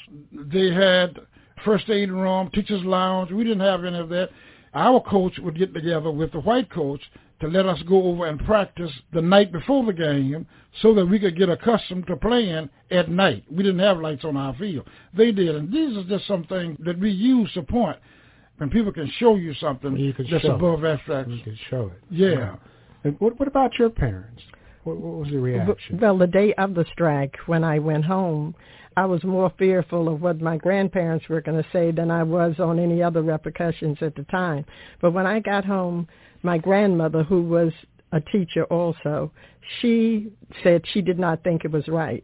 My grandfather thought that it was a good idea because he had been going back and forth down to, the superintendent and everything. Eventually, she was convinced to come on the other side. The parents had been fighting for a better school for a long time, and they didn't get it. So the children just got ahead of them and were able to put it into motion. A lot of the parents that had children, they were able to have them work on the farm for the 2 weeks that they were on strike. So that played a role. Were you one of those? You got to do some farm work for 2 weeks? No, I had to do farm work all the time. Oh, okay. After school, on the weekends, and whatever. There was this event. Students decided to go on strike. You're out of school for 2 weeks. A month later, lawsuits filed. And I guess everybody by then is back in school. Did things go back to normal? Or what was it like the rest of that school year? I think they pretty well went back to normal. At the time, I was like 12 years old. But we went back to school. Classes were as they were before we went on strike. But how about Barbara Johns and the rest of that school year? Well, Barbara Johns was sent to, I'm trying to remember that, but she was sent to live with her uncle, Vernon Johns, in Montgomery, Alabama, because of the threats on her life. But the thing is that anything that you do, you have to make a sacrifice. There's a sacrifice for everything that you can do that you achieve something from. Many students in school today don't even know that there was an event of some magnitude. Why is it people don't know about Prince Edward County, Virginia, or don't know about Barbara Johns and the student strike? There was only a certain amount of information that the white controlling power wanted to get out of Prince Edward. And it's a gentleman's-like agreement in Virginia. People did not really want it to be known. So much has been hidden on purpose, and much has been hidden from school, from students, even at the college level, along with universities that's there. Mm-hmm. Keeping black history away from black people, keeping black history away from white people mainly, and everybody else, other racial and ethnic groups, because it is so shameful. There at the state capitol, there's a quote attributed to Barbara Johns later in her life. It seemed like reaching for the moon. 60 years after you all as students took this action, the classrooms you studied in will become exhibit space. And, of course, Barbara Johns won't be here with us to see that. Explain to her what you're seeing today. I would tell Barbara that she did reach the moon in her time and her season. And what she did will show a young person, a young man, a young woman, that they can change government. They can make a difference in this world and in this nation. All they have to do is stand for what they feel should be changed. And we just wish that she could have been to see what change she made in Prince Edward County, in America, and for so many citizens. Thank you so much. Thank you both. You're welcome. Thank you for allowing us the opportunity. Sure. With my own eyes, I saw it with my own eyes. Y'all can't fool me. I saw it. Yes, I did. So I know the truth. I know the truth. That was Lacey Ward Jr., director of the Moton Museum, speaking with Reverend Samuel Williams and Joyce Cabra Speaks, who both participated in the 1951 student walkout. The student strike in Farmville, Virginia, occurred 4 years before the actions of Rosa Parks and the Montgomery bus boycott, 6 years before the Little Rock 9 crisis, and 9 years before the sit-ins throughout the South. Larissa Smith Ferguson is a professor of history and government at Longwood University in Farmville. Standing in the halls of the former Moton High School, she explains why the walkout in Prince Edward County doesn't hold a more prominent place in the history of the civil rights struggle. I think there's really two reasons for that. One is the timing of the walkout itself. It occurred in 1951, and this is before really most Americans had televisions, and certainly it was a secret that the boycott would happen, and so there's no time for media to get here in the first place. But I think really many of our memories of the civil rights movement and our public memory of the civil rights movement is shaped by what we see on television. And really much of the Moton story, the Prince Edward story, happened in classrooms and happened before the advent of television. The second reason why the Prince Edward story has been overlooked is because of the place of Virginia in civil rights history, and that much of the Virginia story has been left out of this grand narrative, as one scholar calls it, where it's centered around Martin Luther King Jr. and the activities of the Student Nonviolent Coordinating Committee in the Deep South states of Alabama, Georgia, and Mississippi. But I think that in many ways, the 1951 student walkout here is a sort of hinge point between earlier civil rights struggles that often resulted from a moment of direct action. When Irene Morgan in 1946 refused to give up her seat on a bus in Gloucester County, Virginia, that resulted in a Supreme Court decision in 1946 that banned segregation in interstate transportation. As yet, it would take the 1960s freedom rides to really make that elimination of segregation permanent. And so in this way, sort of, I think what the students did also helped to launch a chain of events that would eventually result in the desegregation of public education in America. Larissa Smith-Ferguson is a professor of history and government at Longwood University. May I have your attention, please? Fellow students, many of you know me. I am Barbara Johns. For too long, we have quietly accepted the hand-me-downs that end up in this school. I say no longer. That's a scene from Strike, a film about Barbara Johns. It was shot on location at Moton High School. Tim Reed, a well-known actor and founder of New Millennium Studios, directed the film, and 17-year-old actor Courtney Jameson plays Barbara Johns. When I first saw Courtney, she had a certain look and a certain power that just immediately struck me. Someone who was very confident and very self-assured.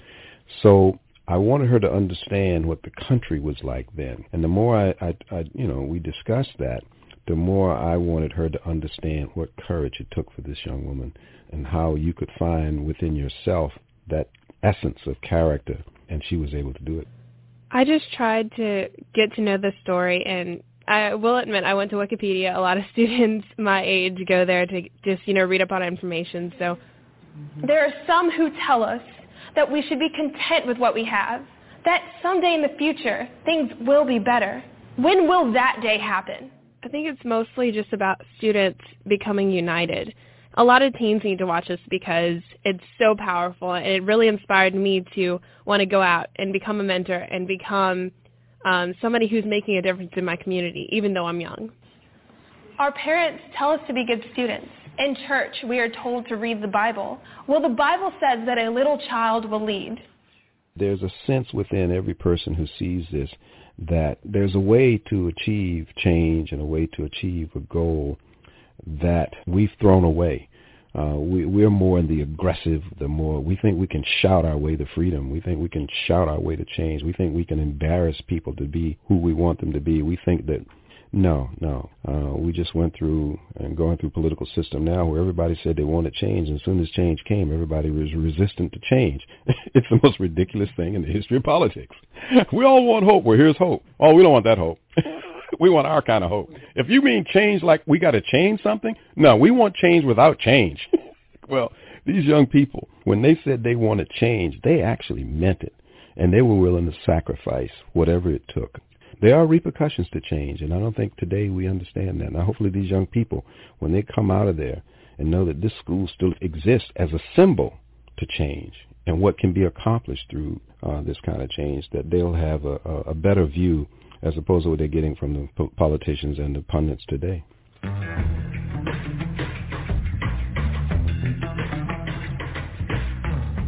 Tim Reed is an actor and founder of New Millennium Studios and director of the film Strike, in which Courtney Jameson plays Barbara Johns. And I have been one of your public servants who has fought throughout that time to prevent the mixing of the races in the public schools, and up to this moment, there is no mixing of the races in the public schools of Virginia, and there is no turmoil, no confusion, no chaos as a result of that.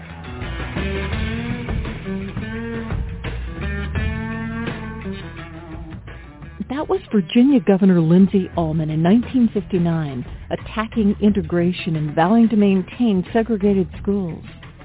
During the strike, Barbara Johns and fellow students sought legal counsel from the NAACP, which agreed to assist as long as the suit would be for integrated schools and not just equal schools. Next, the courts upheld segregation in Prince Edward County.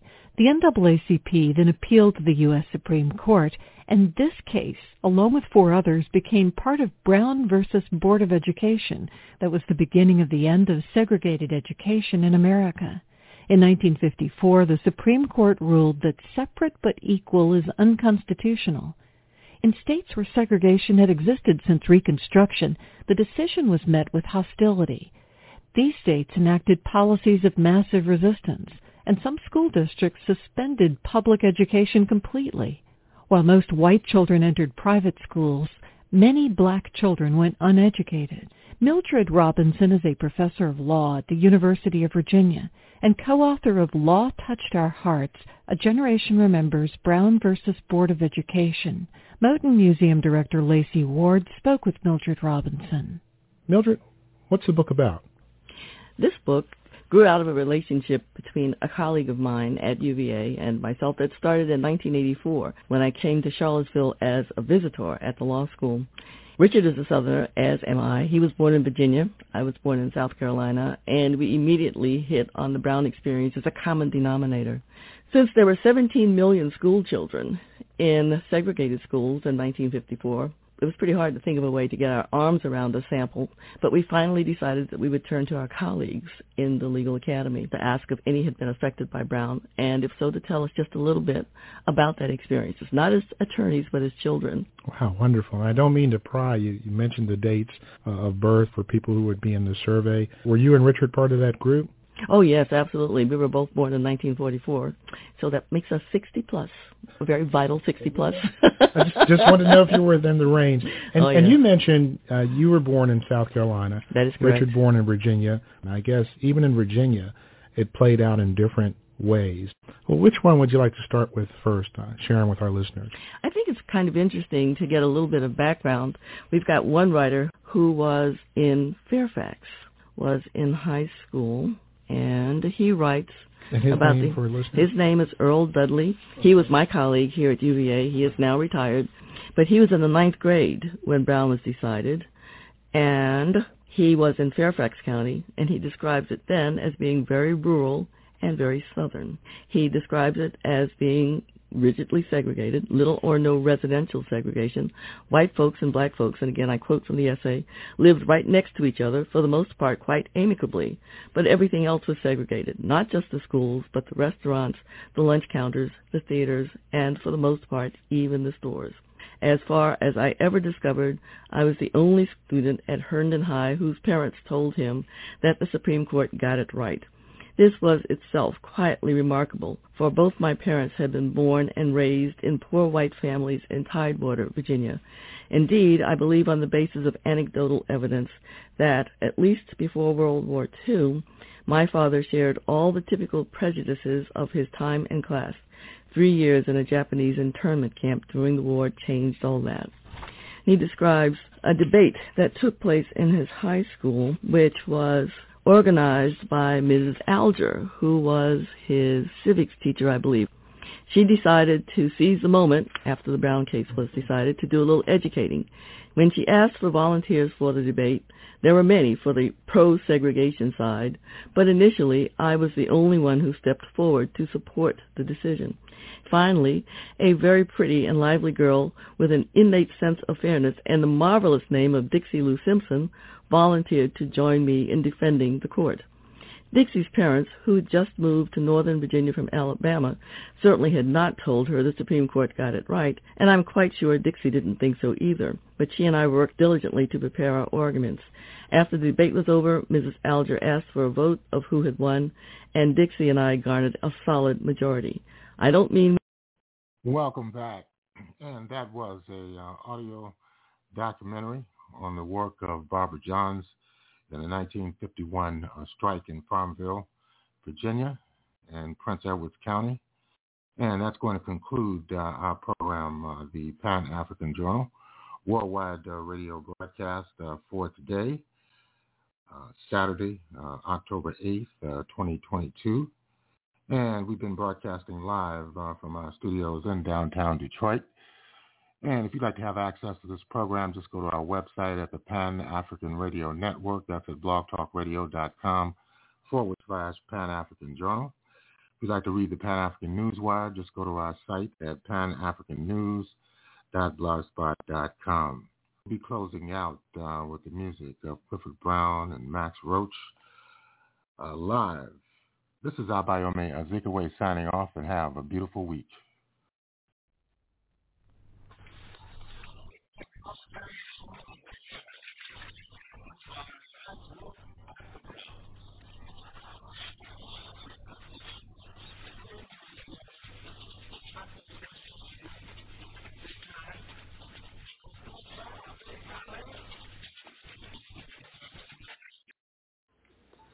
Presenting the outstanding exponents of the new jazz, led by Max Roach at the drums. Good evening, ladies and gentlemen. It's my pleasure to introduce you to, at this time, George Bledsoe, our bass violinist.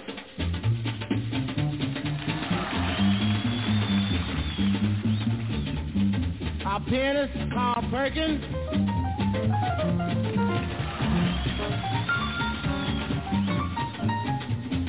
Teddy Edwards, our tenor saxophonist.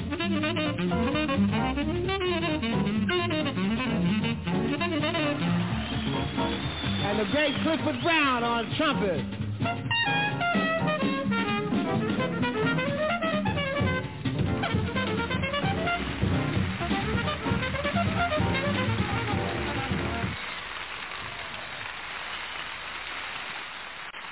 First, all God's children, God's rhythm.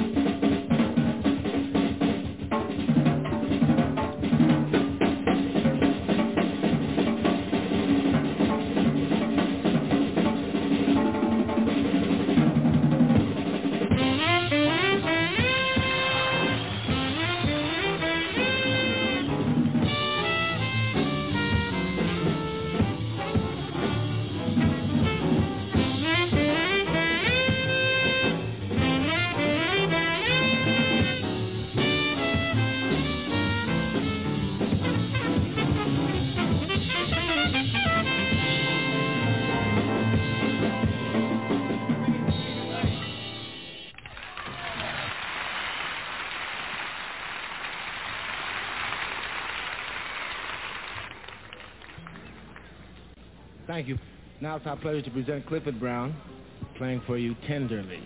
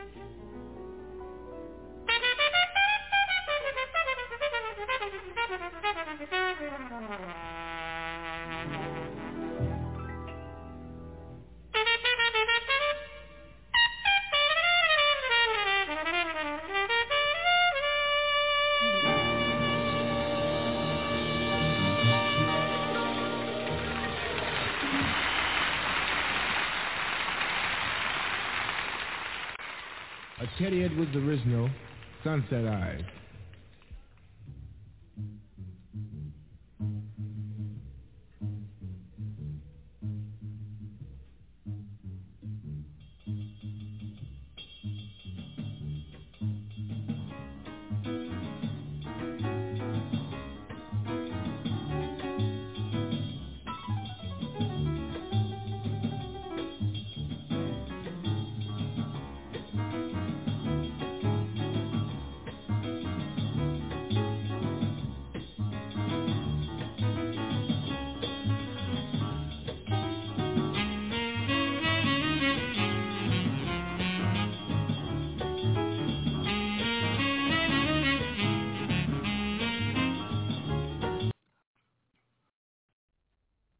Judy was boring. Hello. Then Judy discovered ChumbaCasino.com. It's my little escape. Now Judy's the life of the party. Oh, baby, mama's bringing home the bacon. Whoa, take it easy, Judy. The Chumba life is for everybody. So go to ChumbaCasino.com and play over 100 casino-style games. Join today and play for free for your chance to redeem some serious prizes.